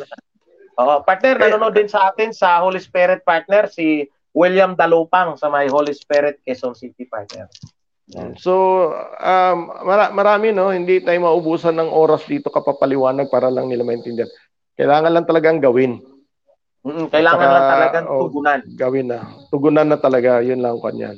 Tapos ito pa, isa pang problema natin ngayon, partner, ang balita ko ngayon, hindi na marami tayong sinasabi, sa totoo lang, di ba? Wala na tayong masyado narinig na nagkaka-COVID na problema. Ikaw ba, meron pa? Wala na gaano, partner Kaya lang ang nagiging problema, partner marami po partner ngayon na inaatake na mga vaccinated. Yes. Adverse effect ng mga vaccinated ngayon. Yun ang problema natin ngayon. So, yun ang, alam mo, partner, ilan ang tao nakausap ko? Cancer. Itong lately lang nakausap ko, nung mag-booster, ilang araw lang yata, nagsuka ng dugo. At na cancer daw, baka lang cancer yun. Kasi partner, yung spike protein kasi ang mRNA, kaya yun ang nagiging problema, partner. Pwedeng mamamaga yung ugat, magbabara. Kaya nga doon pumapasok yung kasi ang totoo, partner, ganito yan Ito, hindi naman tayo eksperto pagdating dyan, Pero kung titingnan natin, lalo na sa ng FLCC o kay Dr. Landrito na yung unang vaccine na inilagay natin, bubutasin niya yung cell. Di ba? Pangalawa, yung second dose, direktang papasok yung sa loob. Pag pumasok na sa loob yan, magduduplicate yan sa loob. Ngayon, lahat ng purin nga nasa loob, papatayin niya. Ngayon, kung ang napasukan niya ay cancer cell, magduduplicate ang cancer cells. Ngayon, kung dati ka nang may naramdaman, kung high blood ka na, lalong tataas ang dugo mo. Mayroon nga partner, akong kakilala partner na hindi naman siya dating high blood nung naturukan lang siya partner na ngayon, mas ladong mataas. Binigyan naman siya ng tawag nito, yung maintenance. Kaya lang ang puso naman, lumalakas ang pintig. Hindi naman dati niyang naramdaman yan. Kaya yun ang nagiging problema, partner Kaya nga, sabi nga ni Dr. Alan Landrito, sikapin din niya na makabuo naman siya ng isang gamot para doon sa adverse effect na yun. Kaya, siguro, sa susunod na mga araw, may maririnig din tayo. At saka yung ivermectin naman, malaking tulong pa rin yan para sa mga adverse effect partner. Ang kanya natin ngayon dyan, dalawang bagay nga eh. Di ba, alam natin na wala na masyado yung pandemic. So, ang advice natin, kung mag-ivermectin pa ba, o hindi na. Di ba, sabi natin, maski once a week o once every 2 weeks na lang. Every 3 days partner talaga. Yun ang inom natin. Pero yun Fred, dun yun sa mga unvaccinated. Yes. Pero doon sa mga vaccinated, ay dahil tuloy-tuloy yung production nila ng mga spike protein. Yung spike protein na yan. Kaya mga adverse effect na mga maaring resulta ng mga bakunang yan ay obligado pa rin sila talaga kasi lifetime na yan, Fred eh. Kasi lalo na yung genetically modified organism na yung mga nakapag-anturukan ng mga Pfizer at Moderna eh. So yung tao mismo talagang tuloy-tuloy ng production ng spike protein. So para maiwasan yung adverse effect niyan, pag nag-accumulate yan, kailangan continuous ang medication ng IBM ng mga yan. So ibang-iba ito ngayon. Hindi ho natin tinitake ang IBM just as prophylaxis for COVID o other diseases, but to prevent yung adverse effect ng vaccines.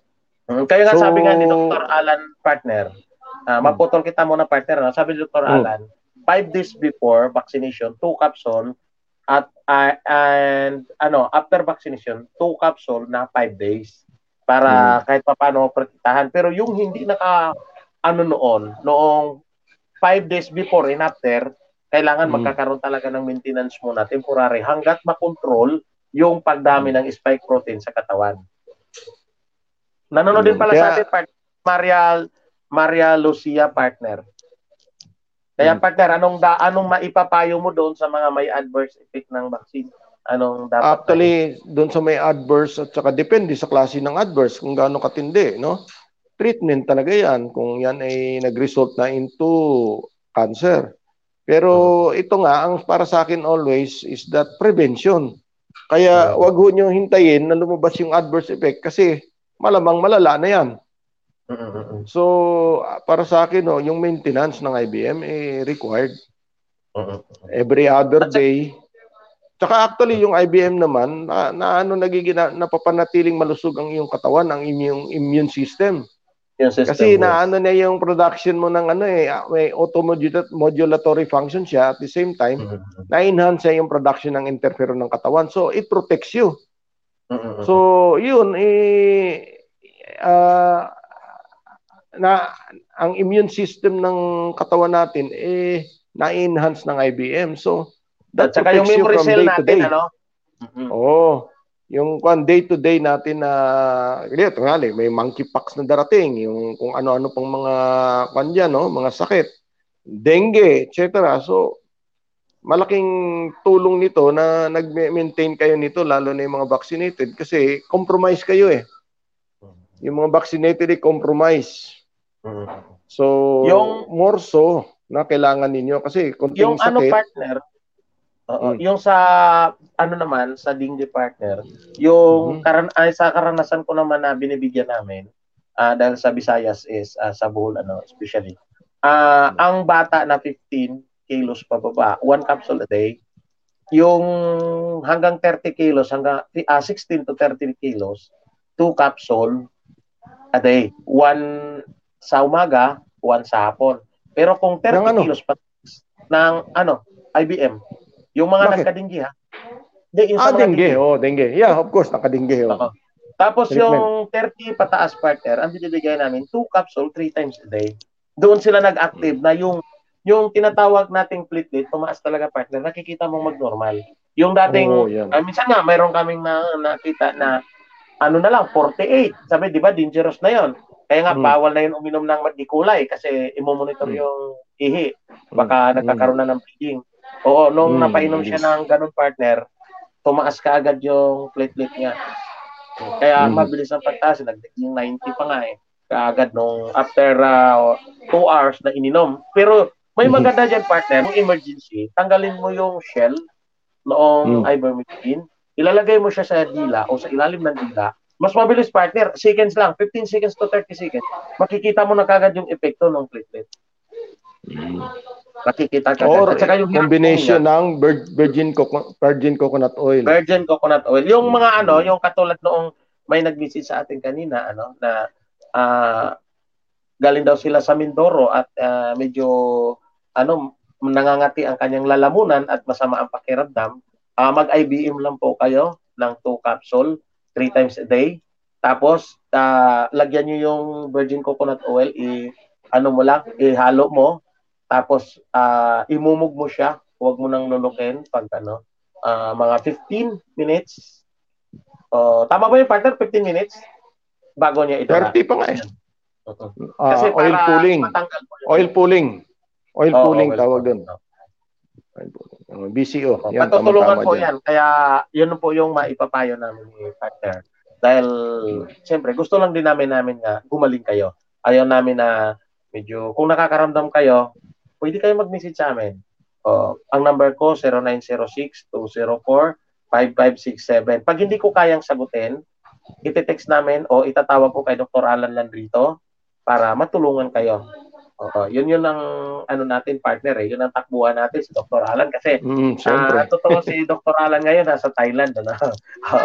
Nag-message ka sa akin nasa Thailand daw siya, hindi siya makapasok eh. Kaya sabi ko okay lang, Dr. Aisha naman, hindi siya nakapasok. Hindi ko alam, baka may signal, biglang nawala yung Katulad din kasi sa amin dito, wala talagang internet eh. Kaya nga, nga ako, baka kakayanin kayo ng data ko. Ito yung program natin. Natabay ko, baka biglang mag-cut off eh. Kaya yun. Kaya kung may katanungan kayo about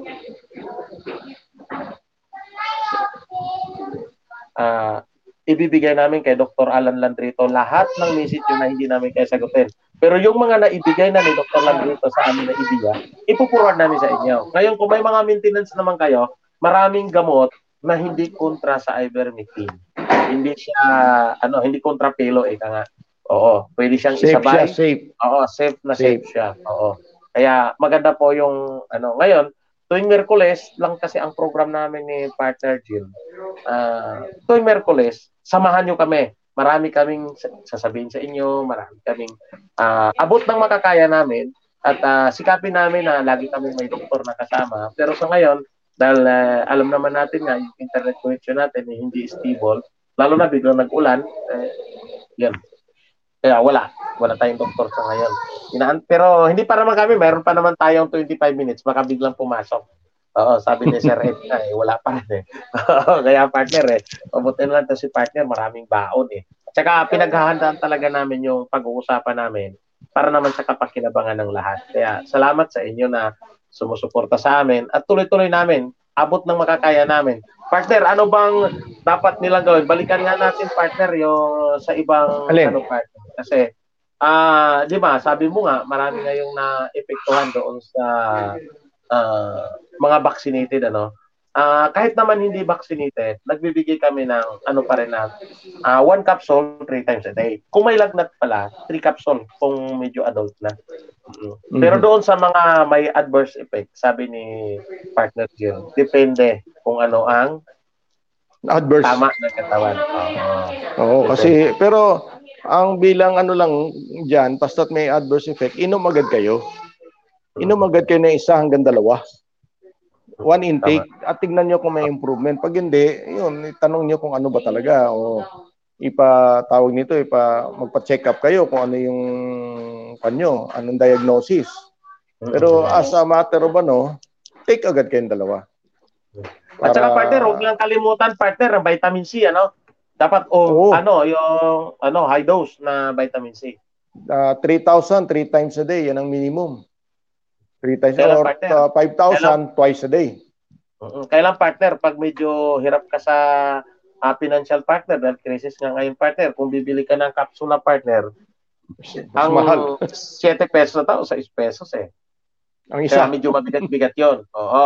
Kaya kung kaya nyo bumili ng powder, mas mura doon kayo sa powder. Kasi ang powder, nasa 90 centavos lang or piso per capsule. No?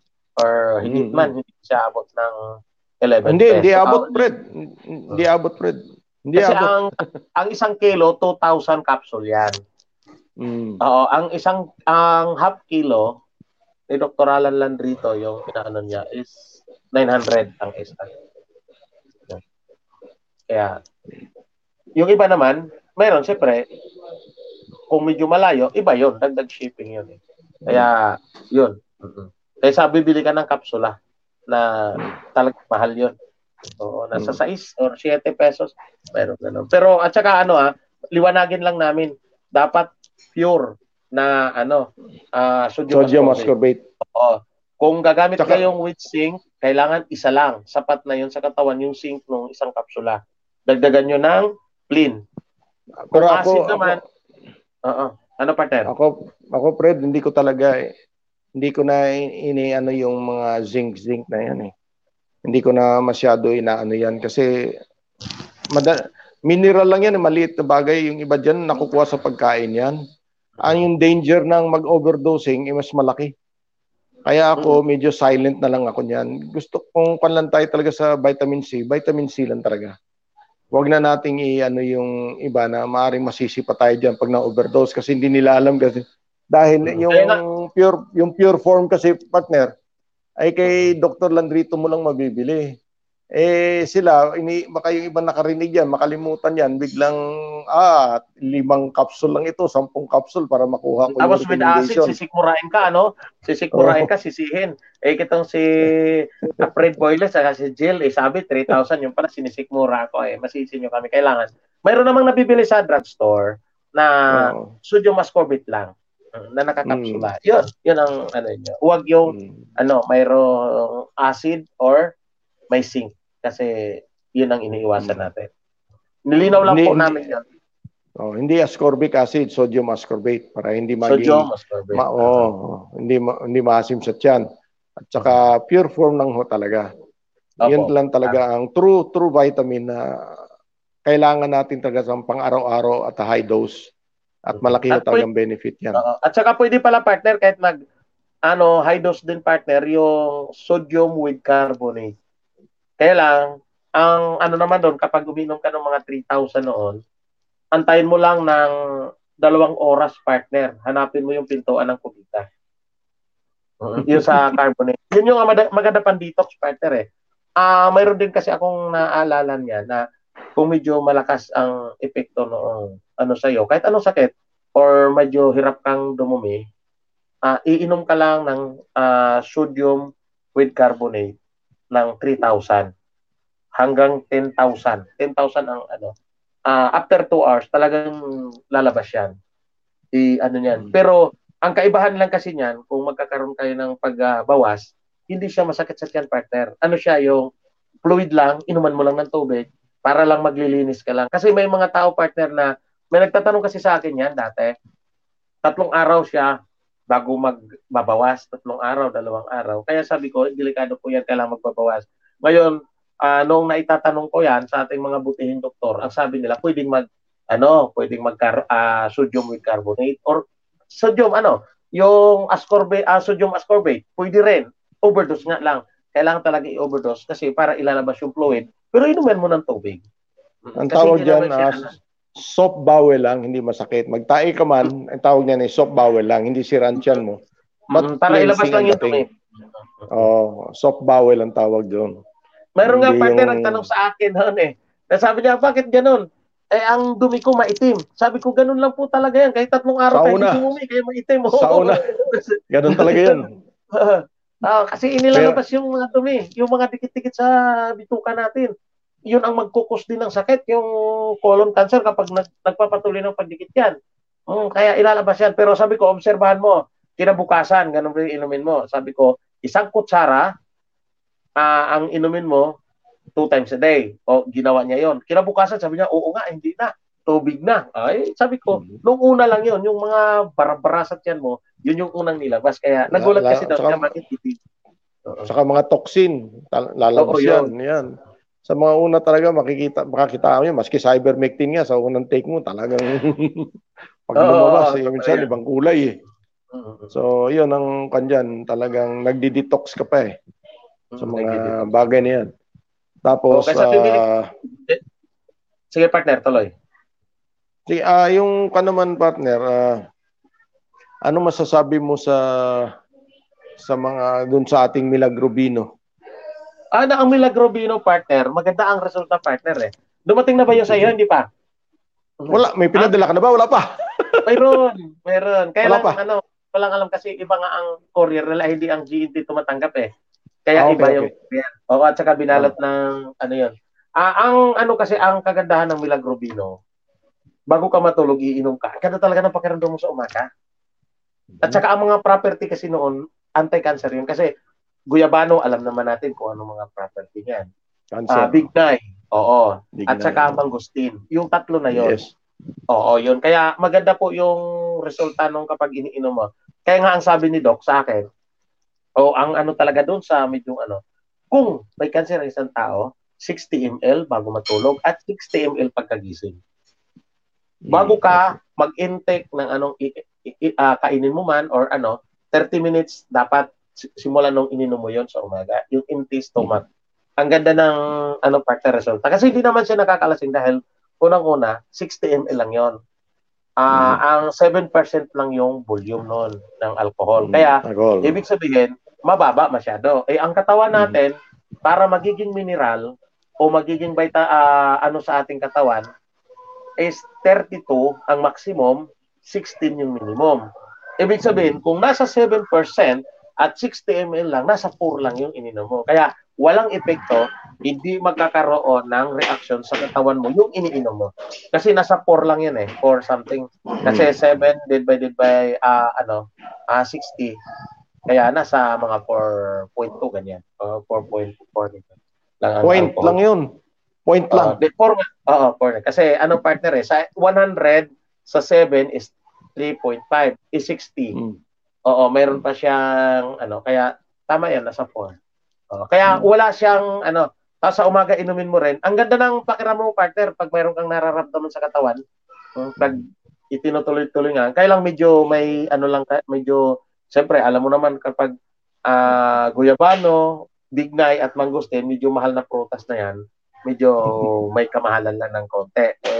Ang SRP talaga niyan, partner, is 980. Yun ang SRP. Oo. Ngayon, kung mapunta pa sa reseller yan, pwedeng tumaas. Pero basta ang SRP from Dr. Alan Landrito is 980. Ngayon, sila ng free shipping, pero hindi ko alam kung hanggang kailan lang ang free shipping. Siguro, kasi hanggang promo lang yan, promo lang. Oo, promo lang. Noong nag-promo sila, doon sa partner, doon sa Mega Mall, Mega Trade, nagbigay sila ng yung doon bibili mismo noong time na yon 30%. Pero in-stop yun yung pagkatapos noong 1 to 5, tapos na yun. Kasi baka mamaya malito sila, partner. Sabi niya, nagbibigay sila ng flyers doon sa Mega Mall bakit ito yung iba yon. Iba kasi yung painumin ka, tapos bibili ka, ito yung promo. Pero pag partner, hindi na. Hindi yan. Talaga ang SRP ang masusunod. Kaya lang nagkakaroon sila ng free shipping. Halimbawa, Tugigaraw ka, Isabela ka, free yun. Hanggang katapusan lang naman. Hindi ko pa alam kung mag-i-extend. O Mindanao ka, tuloy pinadala sa Davao. Yan. Yun nga lang, medyo hindi siya kasing bilis nung sa GNT. Kasi ang GNT mabilis talaga. Kasi hindi tumatanggap ang GNT pag alcohol. Yun. Kaya may ibang courier na kompleto naman tayo. Yung mas mabilis pa nga, partner yung kasabayan sa iyo, partner sa Australia, dumating na Palagay ko, partner, yan yung na hindi ako nakita. Kasi may natanggap ako na hindi naman dumating. May natanggap ako message. Tapos wala naman, baka hindi nahanap yung lugar ko. Kasi GNT ang kabisado dyan. May nag-message na ba sa'yo? Kasi nagtaka ko, Australia, dumating na. Meron nag-message, tapos wala naman dumating. Sabi ko nga, mas malayo pa pala ang Los Baños kaysa Australia. Kaya nagtaka nga ako, sabi ko, alam ko nandyan na Kaya mo, partner, baka babalik yun. Kasi sana. Tatawag yun. Kasi ganito kasi yung partner, yung pumapasok kasi sa promo, may nag-assign talaga doon, partner. Yung ina-assign na siya lang yung nagpapadala. Halimbawa, in-order mo sa akin, iba yung iba yung talagang naka-assign kasi ipo-forward ko lang yung message niya. I-assign ko lang yung message. Po-forward ko sa iyo to, friend. Oo. Ito Ay, yung partner, may nanood pala sa atin, partner, sa Butuan City, partner eh. Yan sa may, si Estela Arangke. Kasama dyan si Mamay Merced. Oo, dyan sila si Kuya Rini. Yan, marami sila dyan. Kasi si marami Noy pala. Junyo, si Manang String, nasa Butuan City, nanonood po sila sa atin ngayon. At nanonood din po sa atin si, partner, GC Pascual Auscap. Yun, nanonood din sa atin. Hindi ko lang alam kung ano to. Ayun, sinasabi niya, saan po nakakabili ng sodium with carbonate? Si Dr. Alan Landrito po, mayroon. Yeah. Kay GC, mayroon po yan. Siya lang po yung, Manang Estela, kumusta po kayo dyan sa Butuan City? Sa may, dating, yan partner ang barangay dyan dati is Bangkasi. Kaya lang partner, kinuha ng airport. Kaya nagiging, yung kalahati ng barangay, nakain ng airport. Kaya nagiging dumalagan ang nila. Yung ginawang runway. Kaya nagiging dumalagan sila ngayon. At si Manong Cuadrito ng Agosan, ng Surigao del Sur. Yan, si Nining Bilingan. Ayan, si John. Ayan, kumusta kayo dyan? Ayun. Salamat po, watching from room. Ay, sa room pala itong si GC, partner. Nasa room. Kumusta po kayo dyan sa room? At salamat sa inyo pong panonood at pakikinig sa amin. GC Pascual. Pascua. Hindi, wala palang L, partner. Pascua. Salamat sa inyo. Partner? May babatiin ka ba, partner? Baka mayroon kang dyan? Hindi naman. Nagpapasalamat tayo sa mga manonood natin na kahit pa paano, nandyan sila. Sana naman may natutunan sila sa atin. At may pamahagi din nila sa ibang mga kakilala nila. Pwedeng. Anong gagawin nila, partner, para mapanood ng iba, partner? Share. Click. Share. Tapos, like. Share. Like, at saka, saka click the bell button. Para maano kayo ng update. Si Ani Lawag pala, partner. Si Ani Garcia Lawag. Diyan naman sa may Holy Spirit. Ay, partner, naalala ko pala si Jassy pala yung partner sa Berlin. Yun, nagpaano. Kasi, nang message niya, natabunan kaya hindi ko maalala yung pangalan niya doon. Si Jassy. Dahil sabi niya, nanonood sila sa atin. Minsan daw late na, minsan naman, sumaba ngayon, nakasabay sila sa atin ngayon. Nandito sa Berlin. Naman. Ayan. Kung may mga tanong sila, i-message lang nila para makapantay sa kanila. Kaya yan, si Edith, laging nanonood sa atin yan. At saka si Edith Lopez at saka si Geraldine Shautong, lagi-lagi po yan sa atin. Yan, si Dalupang, William. Yan. Maglalaki yan, ang Holy Spirit. Masalamat tayo sa kanila, sumusuporta sila sa atin. Ito naman ang panawagan natin. Sa susunod, partner, ano bang dapat nating hindi na natin sasabihin muna kung anong topic natin? O tungkol pa rin sa kalikasan, partner? Baka si Doc kasi, uuwi pa, partner, nasa Thailand siya ngayon. Makarating siya is 18. Nagsabi sa akin, 18 na daw ang dating niya. Baka next week, nandito na. Kasi ang 18 is Saturday, tama? Saturday. Ayun. Saturday. Kasi alam mo na si Doc kasi masyadong busy kasi pinaghahandaan niya, partner, yung mga ibang gamot. Kasi si Doc, kahit marami nang alam yan, napagka-humble na doktor yan, tuloy-tuloy pa rin siya nagre-research, Ngayon, may nakausap sila doon na taga Germany ata na isang German na doon na delikado din doon. Kinausap sila na papuntahin sa kanilang lugar. Siguro alam mo naman si doktor maraming alam yan. Tulad sa pagbaradong puso, nagagawa niya yan. Marami siyang gamot na binubuo. Ngayon nga, pinag-aralan niya kung paano naman yung paghirap huminga na i-spray lang, virgin coconut oil na spray, mayroon siyang inato ngayon. At baka yung mga panghaplas na gagawin para sa mga sakit-sakit kasi maraming nagtatanong kasi na ano kasi niya yan nung 'di ba may Zoom pa tayo nung hindi pa ano na yung mga sakit-sakit, mga rayuma, ayan, inaano nila yan. Yung kaya sabi niya, patuloy pa rin tayo mag-research kasi sinasabi ng Diyos sa atin na hindi tayo titigil hangga't kakayanin natin. Tuloy-tuloy lang na mag-aaral, tuloy-tuloy lang hangga't abot ng ating isipan. Kaya tayo, ganun din naman. Sasabihin lang natin kung anong naririnig natin, kung anong napag-aralan natin, kung anong nakikita natin na ikabubuti sa ating bayan, magsasabi tayo. Na sana pakinggan din naman tayo, lalong-lalo na partner, yung mga panawagan mo na dahil alam ko naman na talagang pagdating sa kalikasan, talagang kahit saan ka babalintong-balintongin, talagang, pagbalintong, yun pa rin ang posisyon kasi nga, marami kang alam. At saka, partner, yung partner, di ba sa pagkain natin kapos tayo, di ba partner, may alam ka nung naalala ko yung sinasabi mong sa tissue, ano ba yun, tissue culture, di ba nagagawa pa rin? Pero para mapabilis yung pagtubo ng Yun isang nga, halaman.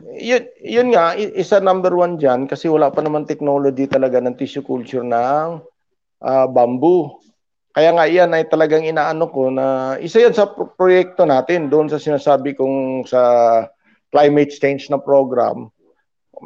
Dapat ma-develop na agad yan. Madali na makuha yan. Matutukan lang natin, alam natin kung paano ma-improve yung tissue culture kasi ang problema naman ito mga programa natin na yan ng pananim ay kulang tayo sa pananim.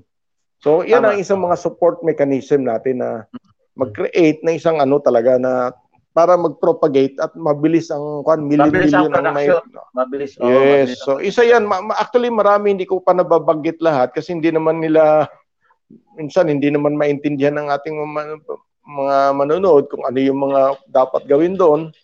So marami pa akong hindi nababanggit yan. Kaya nga maraming programa yan, maraming mga kaakibat na support mechanism kung paano natin ma-attain yung ganong programa natin. Hindi pa nga tayo nagdi-discuss masyado sa basura. Kung anong gagawin sa basura, ako talaga antimano, talagang segregation na kagad. Tapos anong gagawin mo doon sa ganito, sa organic waste, anong gagawin mo doon sa mga recyclable, anong gagawin mo sa ganito. So yun, lahat yan, gagawin yan sa buong kapuluan ng Pilipinas, hindi lang isang lugar lang. Naka mo, bawat lugar yan. So, ang programa natin yan, lahat yung gagawin yan sa bawat munisipalidad, sa bawat baryo, sa bawat sitio, ano man yan. Para magiging. So, alam mo kasi ganito yan, Fred, kung makita na talaga ng gobyerno itong programa natin at magkaroon tayo ng programa, magiging madali yan eh. Magiging madali. Akala mo lang mahirap, hindi totoo yun. Kaya lang nagiging mahirap dahil buhaghag, walang programa, walang tunay na programa. Walang sistema. Walang sistema. Partner, may baka makalimutan ko pala. May nagtanong sa akin, yung, di ba may fertilizer ka na, magkano nga yung isang sako nun? Hindi, tinatanong ko lang kasi may nagtatanong. Hindi, mayroon kasing nagtatanong sa akin kasi ang lupa nila ay pula. Di ba pag pula is, hindi gaano Anong itatanim? Ano itatanim? Mga gulay-gulay. Alam ko, mayroon ka. Kaya sabi ko, may kakilala ko na may fertilizer siya. Kasi ang fertilizer niya talagang nakaprocess na talagang maganda. Lahat ng dyan, sabi narinig sa program natin. Pag-usapan na lang natin yan pagka medyo... sige. Pero handa tayo, partner, magbigay sa lahat ng maghahanap yan. Okay, sige. Kasi, yan, ay, nanonood pala sa atin, partner, si P. Garin, at saka si Kuya Rumi, dyan sa Sariaya, Quezon. Ang dami pala nating partner, ang dami pala nating nanonood, partner, at saka si Nora, Sagon, nanonood sa atin sa may, ito, partner, sa may, Pangasinan. Si Ma'am Nora. Ayun, kaya, partner, 3 minuto kung na lang, may tanong partner. sila, kung may mga tanong lang sila sa mga manonood natin, lang sa yung sa chat box, mag-message lang sila din that tayo sasagutin naman natin yan kahit wala sa programa natin, no. Yun lang sa mga nakikinig natin, kung may gustong malinawan o may katanungan kayo, welcome po. Oh, tsaka kung may tanong sila about sa kalusugan, pwede siyang mag-text sa 0906-204-5567. Pwede silang mag-text sa amin para maipasa natin kay Dr. Alan Landrito. ICP rin pala, partner, taga Pangasinan din. Good PM po, watching here from Pangasinan. Yun. Si Kuya Rumi lang yung taga Quezon. Taga Quezon. So, lahat naman yan, ultimately, may pamahagi din nila yung ating mga nababanggit at maaaring makatulong sa bawat isa. Importante naman talaga dito sa mga ating panawagan, maintindihan natin kung ano yung talaga yung makakabuti sa ating bansa, sa ating bayan. Yes. So, yun naman ang ating hangarin dito, partner. Makatulong sa kabubuti ng ating bayan. Yes. So, yan ang natin yan. Tsaka siyempre, yung kalusugan ng bawat isa. So, hindi pa naman nawawala, kaya lang masyadong konti na ngayon pagdating sa kalusugan at wala nang pandemic. Ang problema na lang yung mga adverse effect ng So, yun. Para doon sa mga bakunado, ang aming payo automatic mag-take na kayo ng IBM. Ngayon, kung may problema pa, saka na kami i-message para maano natin ang tamang programa. Kung depende sa anong klase yung adverse. Maraming salamat po sa inyong mga manonood natin, Fred. Ikaw, Fred, ano masasabi mo? May 1 minuto ka na lang. Okay, sige. Nagpapasalamat ako sa lahat, nagpapasalamat ako sa lahat na nanonood. At pati si Billy Coquelia sa Southern Leyte partner nanonood sa atin. Salamat sa inyong pagsuporta sa amin. Salamat sa lahat. Kahit saan, mayroon nga tayong nasa room partner, mayroon tayong sa Berlin. Maraming salamat sa inyong pagsuporta sa amin. Sana i-share nyo at i-like nyo yung aming programa.